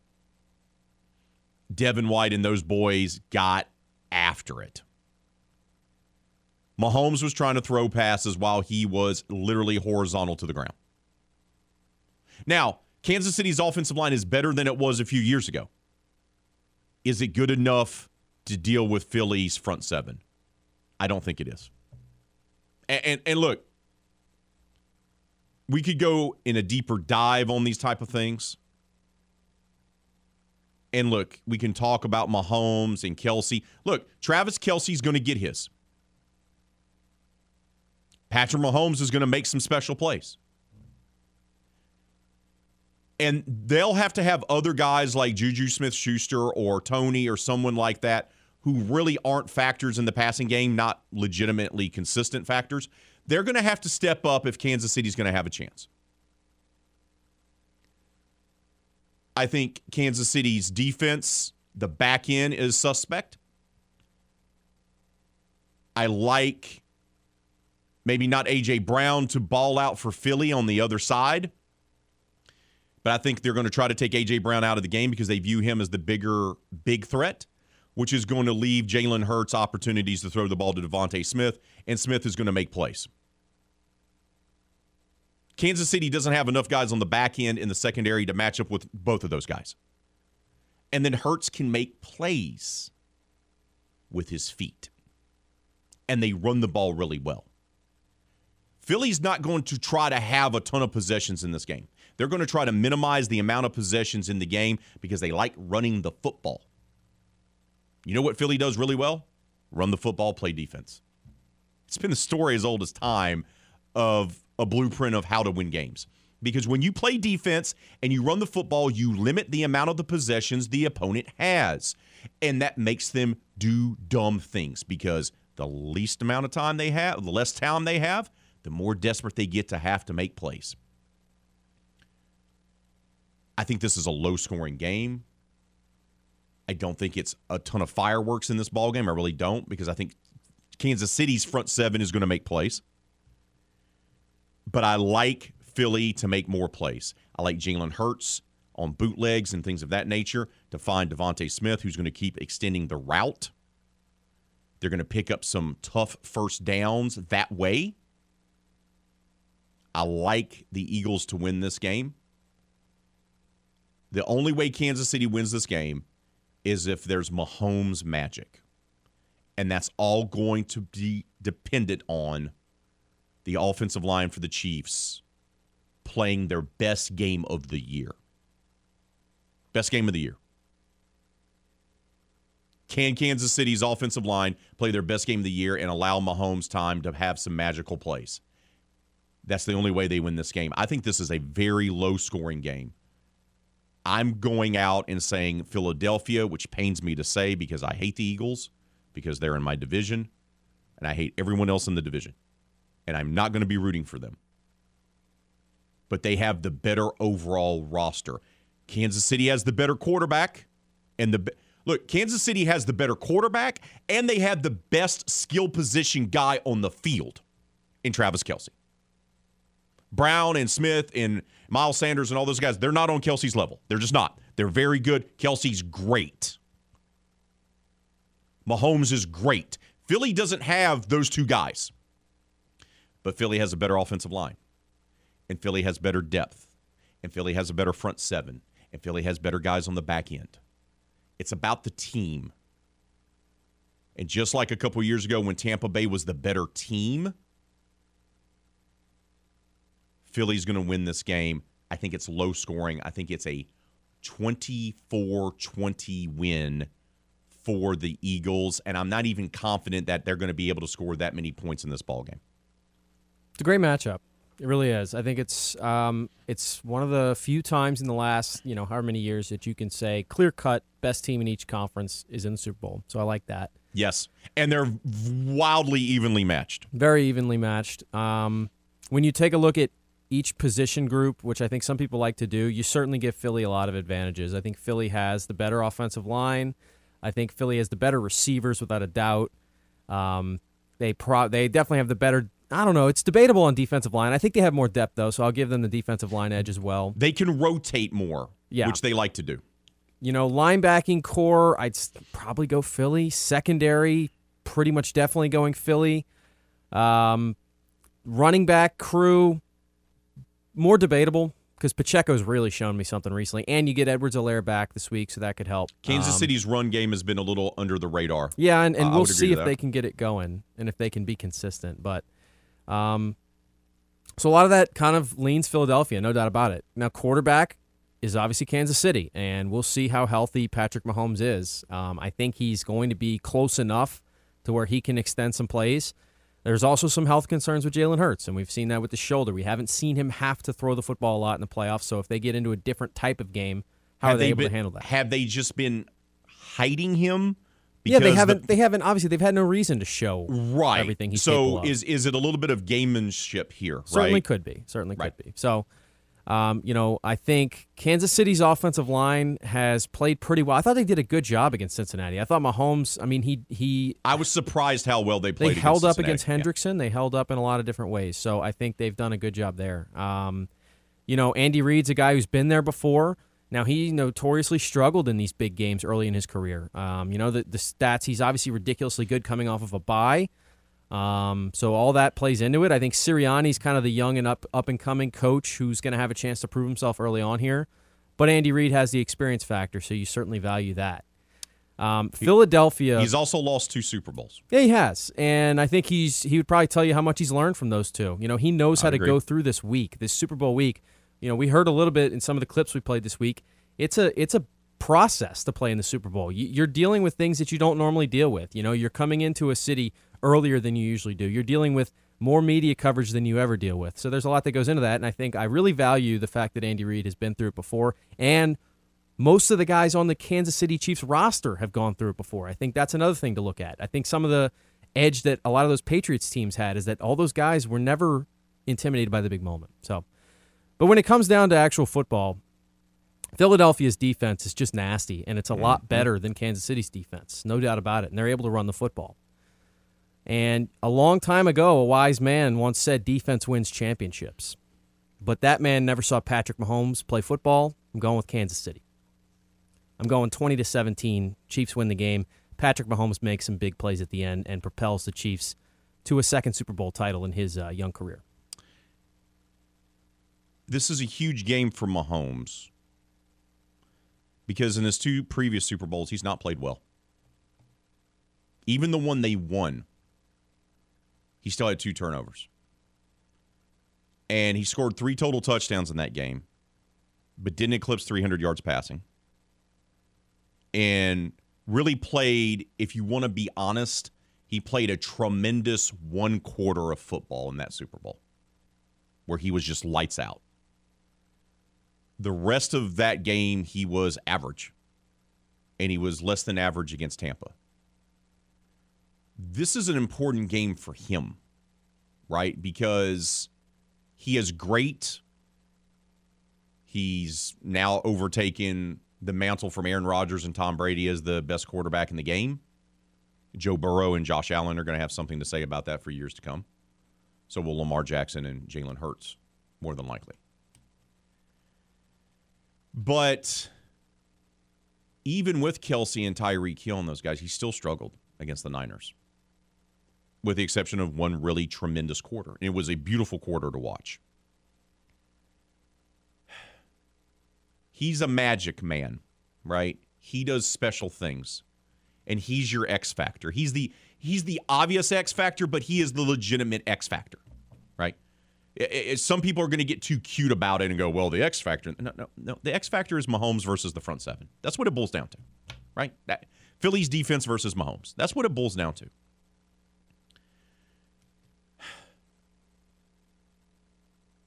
Talent-wise, he should be able to win the Super Bowl. But he does get a little reckless sometimes with it. He played a very good game against Cincinnati. Look, if he plays the way he did against the Bengals, they're going to win. Right? If he plays that way, they should be able to beat Philly. I always lean towards the better team. And I go back to the Panthers-Broncos Super Bowl. The best player in the league that year was Cam Newton. By far.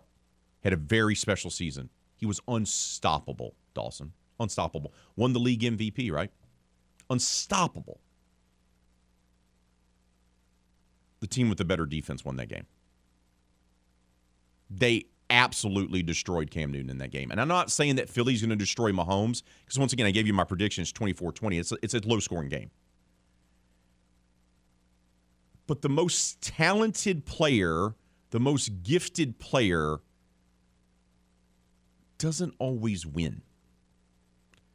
And Mahomes is special. MVP, absolutely. But it's just tough for me to go against Philly's defense. It just is. It just is. If anyone's going to do it, it's going to be Mahomes. And you've heard a lot of Philly fans also talk about, and I've heard from, they want to win the Super Bowl, but they will also tell you, if we're going to lose it to someone, it's okay if we lose it to Andy. If we have to lose it to someone, it's losing it to Andy. Okay. I respect your decision to go with Mahomes, and you've been lights out with your picks. You put your undefeated mark on the line. And I want to really pick Kansas City. I do. But, man, that defense of Phillies is nasty. It's just so nasty. And it also just seems like this is, I hate to say it this way too,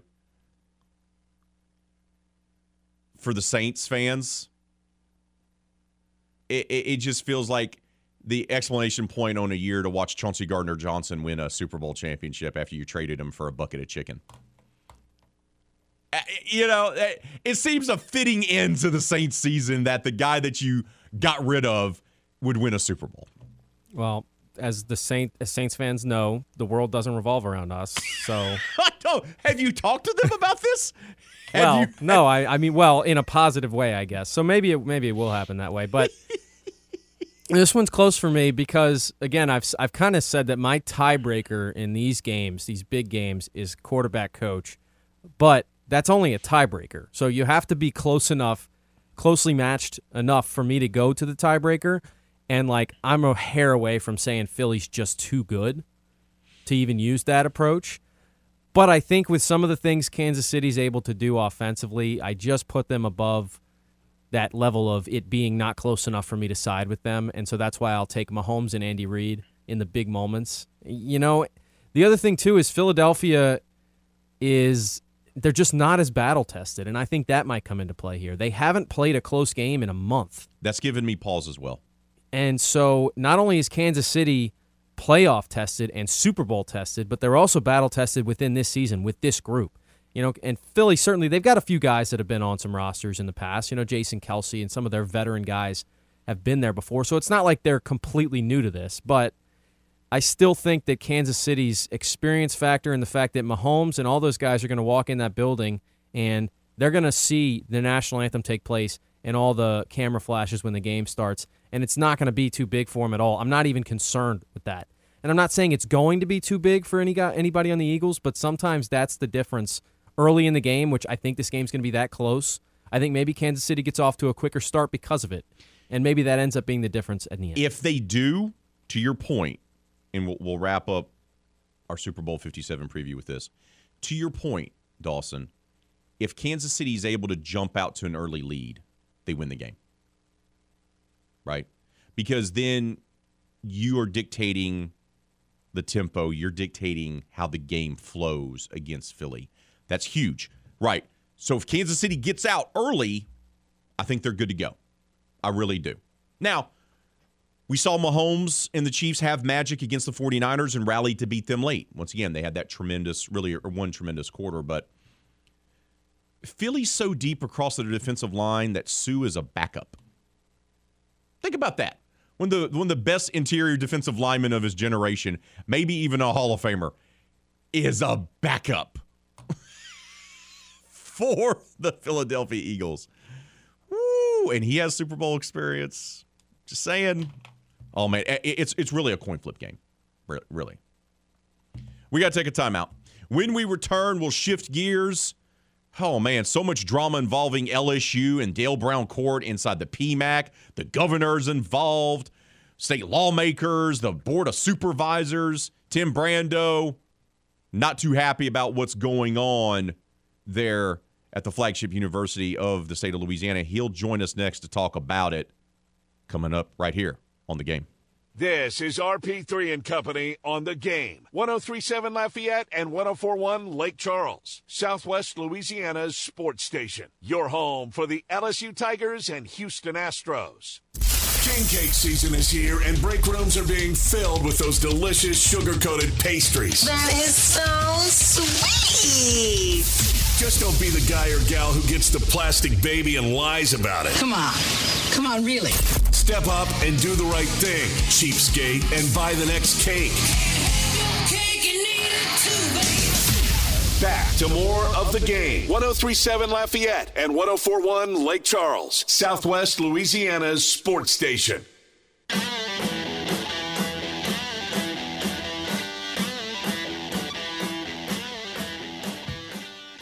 There's been plenty of dust up here recently about the name of a court inside the Pete Maravich Assembly Center. It was voted on. It was approved. The state Senate House voted on it to name the court inside the PMAC Dale Brown Court. They had a ceremony. They unveiled it, and they honored the famed LSU men's basketball coach. But now there is a movement, if you will, of changing that. And to give some clarity here on the situation, to give his take on what's going on, not only with LSU, but within the state of Louisiana, is the Louisiana Sports Hall of Famer, broadcasting legend Tim Brando joins us now here on RP3 and Company. Tim, good morning, sir. Appreciate you making the time, brother. How are you?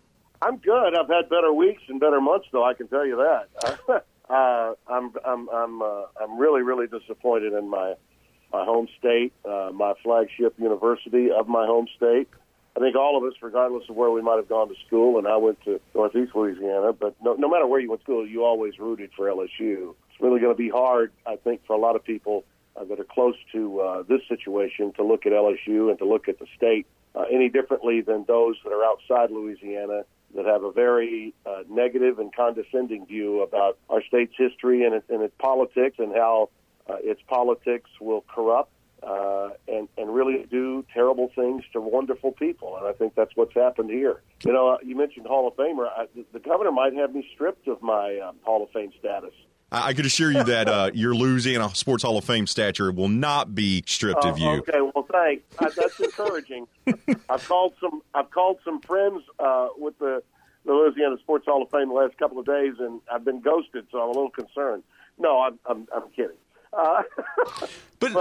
So how did this come to be? Because that's my first question, and people have been asking me because there's just basic confusion. Look, I spent some time at a junior college, so maybe I'm not equipped to understand all of this, but from the information that I've been provided, that I've been able to find, this was something that was voted on. They also had a vote to name the court Dale Brown / Sue Gunter Court. They voted against that, overwhelmingly voted against it. They decided to go just with Dale Brown. The state legislature passed it as well, and the ceremony was held. Why is this happening right now, Tim? Well, because one woman, Mary Werner, who, by the way, I'm told later today at the meetings will not be on hand, okay? She's not showing up as a Louisiana Board of Supervisors member, and she was the driving force behind it. One woman, Mary Werner, the daughter of the late politician who was worth millions and millions and millions of dollars, Buddy Leach, who campaigned and financed basically the entire gubernatorial campaigns of John Bel Edwards. She would not take no for an answer. And she took this to the governor's office and basically said, you know, your future, regardless of what you're going to do, is going to be in some measure, you know, she used her financial grit and said, this has got to be done. We've got to have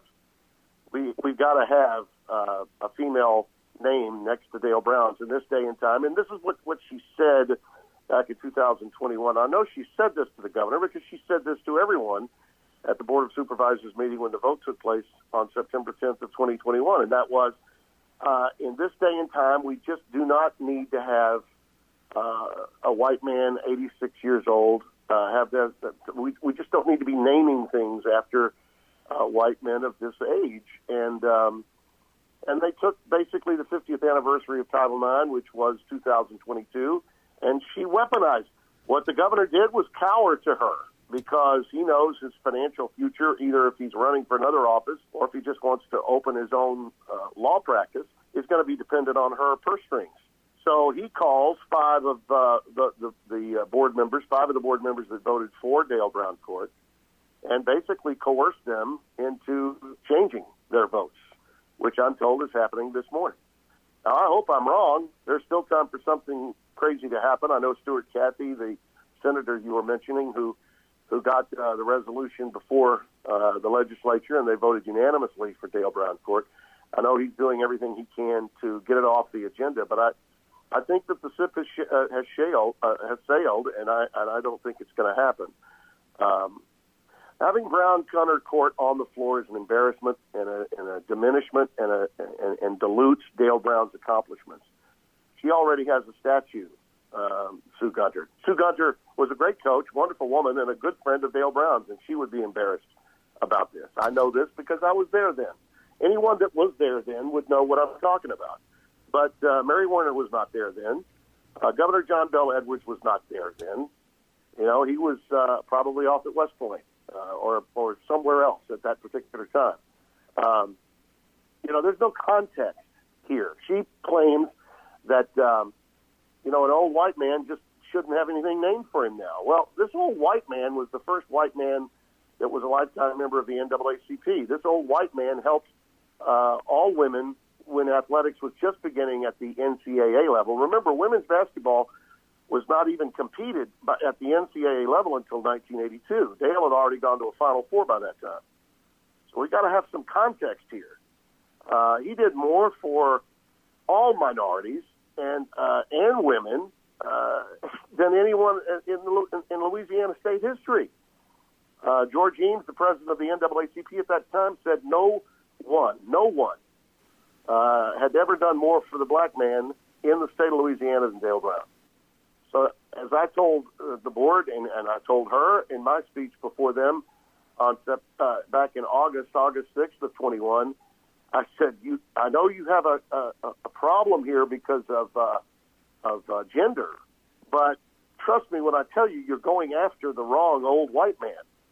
Dale Brown did a lot and fought for others all the time. And here we are, you know, he's hurting right now. He is.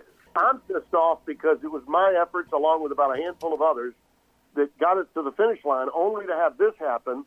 And he's so discouraged, and his health is not great. And, you know, what should have been a wonderful ceremony, and was back on January the 4th of 2022, has now been soured. And there's a lot of bitterness here. And it's really shameful what they're doing. And people around the country, particularly those in sports media, know this, and they're gonna hang it over Louisiana's heads. Trust me when I tell you that. That was going to lead to my next question because, look, Dale didn't ask for this. Dale didn't ask to have the court named after him, right? He's very humble. He didn't ask for any of that. You and others kind of spearheaded that effort, and rightfully so. He was honored, and he was very appreciative of it. So this is all getting stirred up now, and it makes a great coach and someone who meant so much to so many young men and women throughout the years. Now it's going to paint him in this bad light. I mean, that's the collateral damage here of trying to force this, right? Let me say this to you before I go, and that is this. From what I'm told this morning, what's going to be used here by for cover, they're going to try to cover for Mary Warner. That's why she's not going to be at this meeting. They don't want anybody to be in a position to have to defend themselves when they can't defend themselves, and that's why she's not going to be there. I mean, how much more cowardice can you possibly be? But here's what they're going to do. They're going to say, from a parliamentary law standpoint, with the Board of Supervisors, they went over the Hall of Fame, the Athletic Department Hall of Fame, and therefore the vote itself was bogus. Well, all that means is that the LSU Athletic Department is now in on it, too. Okay, that means the athletic director is in lockstep with the president, And, of course, the president, William Taft, he was a total hypocrite, supporting Dale Brown, clapping for Dale Brown at the dinner the night before for Dale Brown, guffawing over Mahmoud Abdul-Rauf and several other players that were on hand that night. And then he had the gumption to ask Dale to take the lead on this and changing the name when he and College Temple took him to lunch on his birthday, Halloween, when he turned 87. How about that for a birthday present? How about the gall of doing that?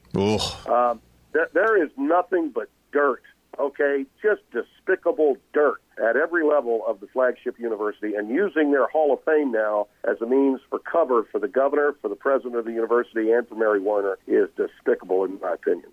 Tim, appreciate your time as always. Thank you for coming on, brother, and hopefully there'll be some better news later on today, my friend. Well, I got news. If they do change it, the governor will be gone, the board will then be gone, a Republican governor will be voted in, a Republican governor will then appoint new board members, and we will go back to work. It's not over. Well said, brother. Thank you for your time, bud. You got it. Bye-bye. This is RP3 and Company on the Game. 103.7 Lafayette and 104.1 Lake Charles, Southwest Louisiana's sports station. Your home for the LSU Tigers and Houston Astros. Very few players ever make it to the National Football League. With the first pick. Even fewer make it to the league's grandest stage. The Cincinnati Bengals, they are going to the Super Bowl.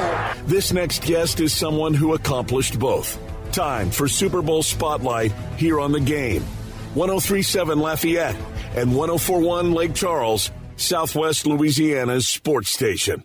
He was a USA Today and Parade All-American in high school, where he led the Karen Crow Bears to a state championship in 1992 on the gridiron. He would go on to LSU, where he would become a three-time All-SEC selection, All-American, and he would set multiple records for rushing yards and all-purpose yardage. He would go on to play in the NFL for a very long time, winning not one, not two, but 3 Super Bowls with the New England Patriots. He's been inducted into the Patriots Hall of Fame, the Louisiana Sports Hall of Fame, and most recently, the College Football Hall of Fame. It's our privilege to welcome back to the program. Kevin Falk joins us. Kevin, good day to you, brother. How are you, my friend?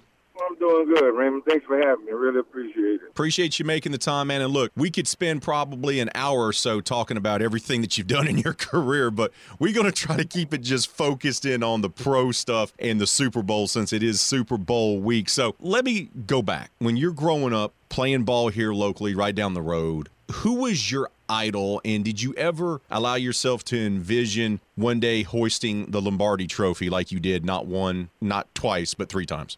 Well, first off, growing up, my favorite team was, I'm so sorry, New Orleans Saints fans and Patriots fans, my favorite team was the Dallas Cowboys. So, you know, I had a lot of different guys that I looked up to during that time.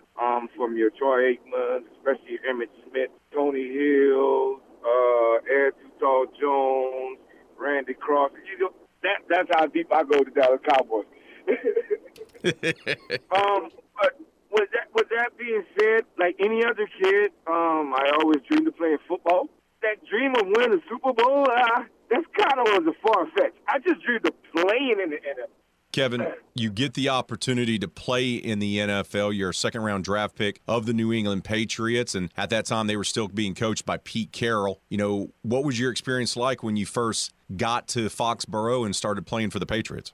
The first, everything is transitional once you get from high school to college to the NFL. And for me, my first taste of NFL was I walked into the weight room, the locker room and the weight room in New England. And LSU had just redone their locker room, their weight room, and it was like state-of-the-art, everything. And New England one was, like I would say, probably looked like a high school weight room and a high school locker room. I was like, wow, okay. You know, you get to know the guys. You go through the off-season program and start camp. Camp was very interesting. Then we go to the season. In the first half of the season, we go 7-1. Like, we win 7 games. And it's like, wow, this is the NFL? Oh, man. Hey, man, it's going to be a cakewalk. Well, the second half of the season, we only win 1 game out of the rest of the 8 games, and we go 8-8, and it's Pete Carroll gets 5, Bill gets high, and it's like, uh-oh, what is going on here? It changes in a heartbeat, doesn't it, brother? I mean, it does. Now, what was your first early impressions of Bill Belichick? Well, first off, I'm still young. I actually broke my ankle my rookie year, with 5 games left of the season, so I was away from the team. So I was rehabbing, and a lot of older guys, you can feel the vibe that a lot of older guys wasn't feeling Bill because Pete Carroll was a player's coach. Anything you asked Pete for as a player, you probably was going to get it. But when Bill came in, it was a little different because Bill wasn't the player's coach. Bill done it his way, and that's what we thought worked. And guys weren't feeling that at first. But obviously, it ended up working, and it worked out in a big way. And, Kevin, you were there on the roster, part of the backfield on the team that ended up going to Super Bowl 36. You defeat the St. Louis Rams 20-17 in the Superdome. When did you know that you guys had something special that season when you guys made it to the Super Bowl and ended up winning it? Some point in the playoffs, definitely that first game. I think it was the Oakland Raiders game. Like, wow, we really did overcome that situation. And I'm a big stigma of there's a lot of situations that happened during the course of the year that was like, okay, how do we win this game? You know, growing up in Southwest Louisiana, we always believe in the unbelievable. There's certain things that we believe in, and people are like, why do you believe in that? Well, that's how I was raised. And that's kind of how that thought process was throughout that season. And then when that playoff game happened, it was like, uh-oh.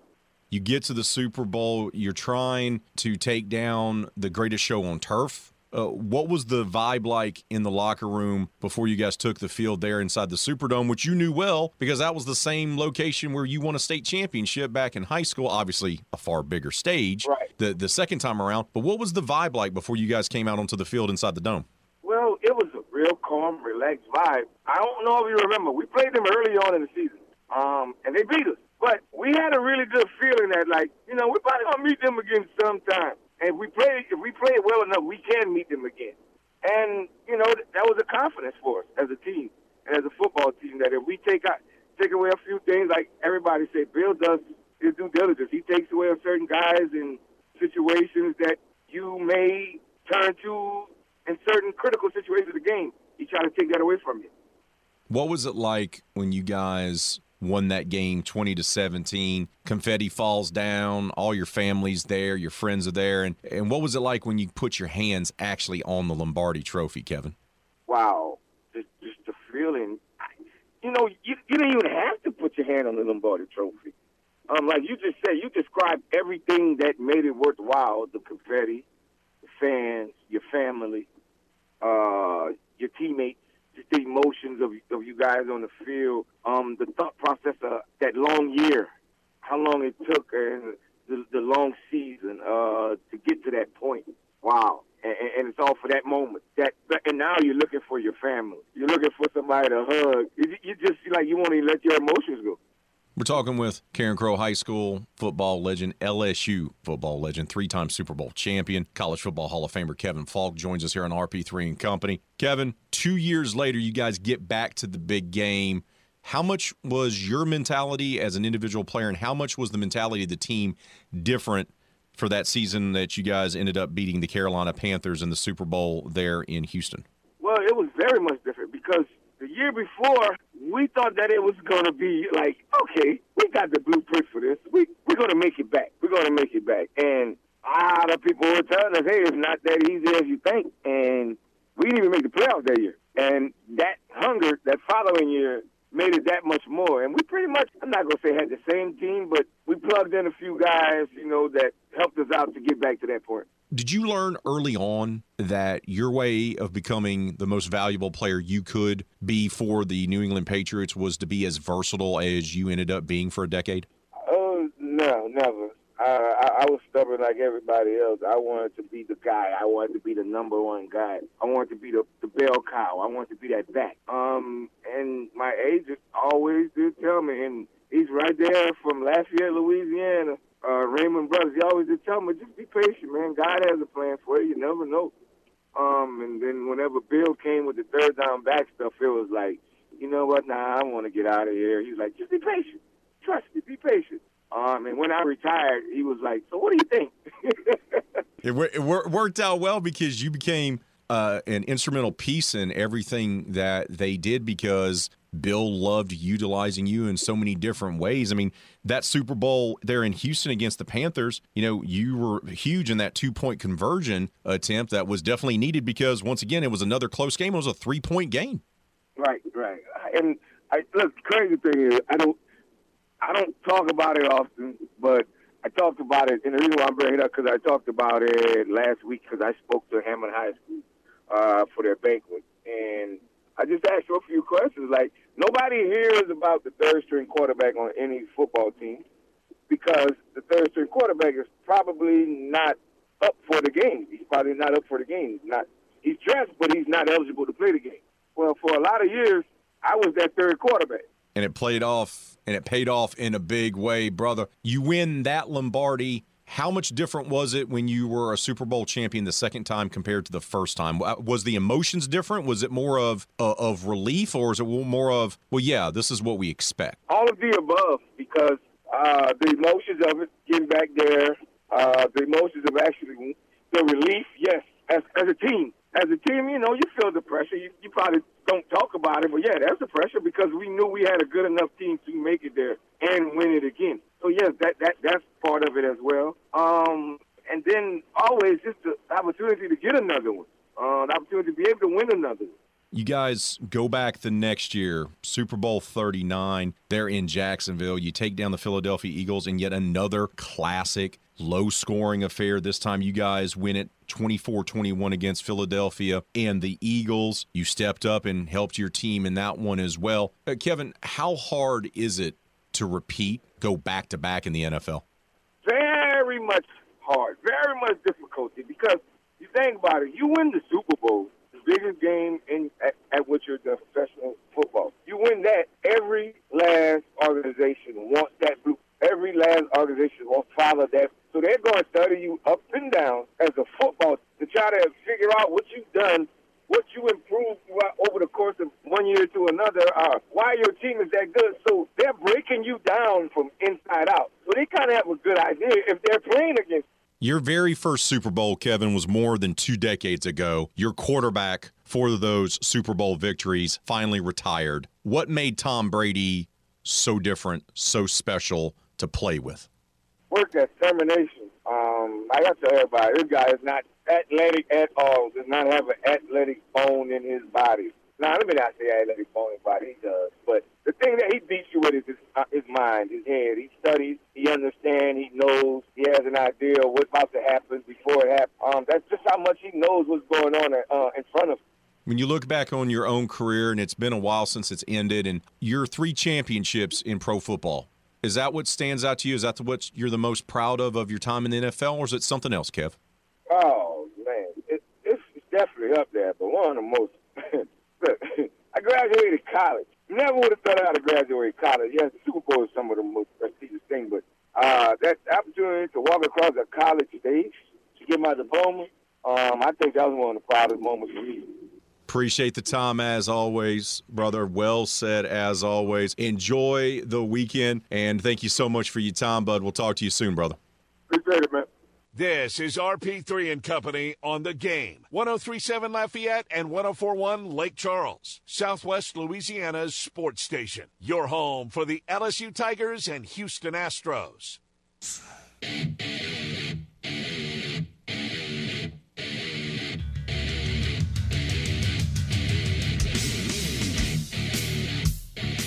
Oh, the game's going to be broadcasting not one but 2 stellar games this Sunday.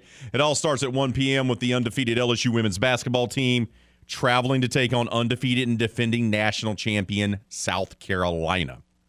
After that clash on the hardwood wraps up, it'll be time for Super Bowl 57 from Glendale, Arizona. Pregame begins at 4. Kickoff between the Philadelphia Eagles and the Kansas City Chiefs begins at 5:30. Tune in this Sunday for not one but 2 tremendous games right here on The Game, Southwest Louisiana Sports Station. I want to take a moment to thank all of our guests. Pro Football Hall of Famer, LSU legend, Super Bowl champion Alan Faneca. VSiN editor and show host Matt Youmans, broadcasting legend, Louisiana Sports Hall of Famer Tim Brando, and 3-time Super Bowl champion Karen Crow High and LSU legend Kevin Falk. Poll question of the day. It was simple. It was straightforward. No muss, no fuss. Who wins Super Bowl 57? 52% of you say Kansas City Chiefs. 48% say Philadelphia Eagles. Thanks to all who voted. Thanks to all of you who commented as well. For the producer, D-Lo, Dawson Iserlo, I'm Raymond Parks III, better known as RP3. We'll do it all again on Monday from 6 to 9. But until then, be safe out there. Be kind to one another. Kevin Foot and Footnotes is up next right here on The Game.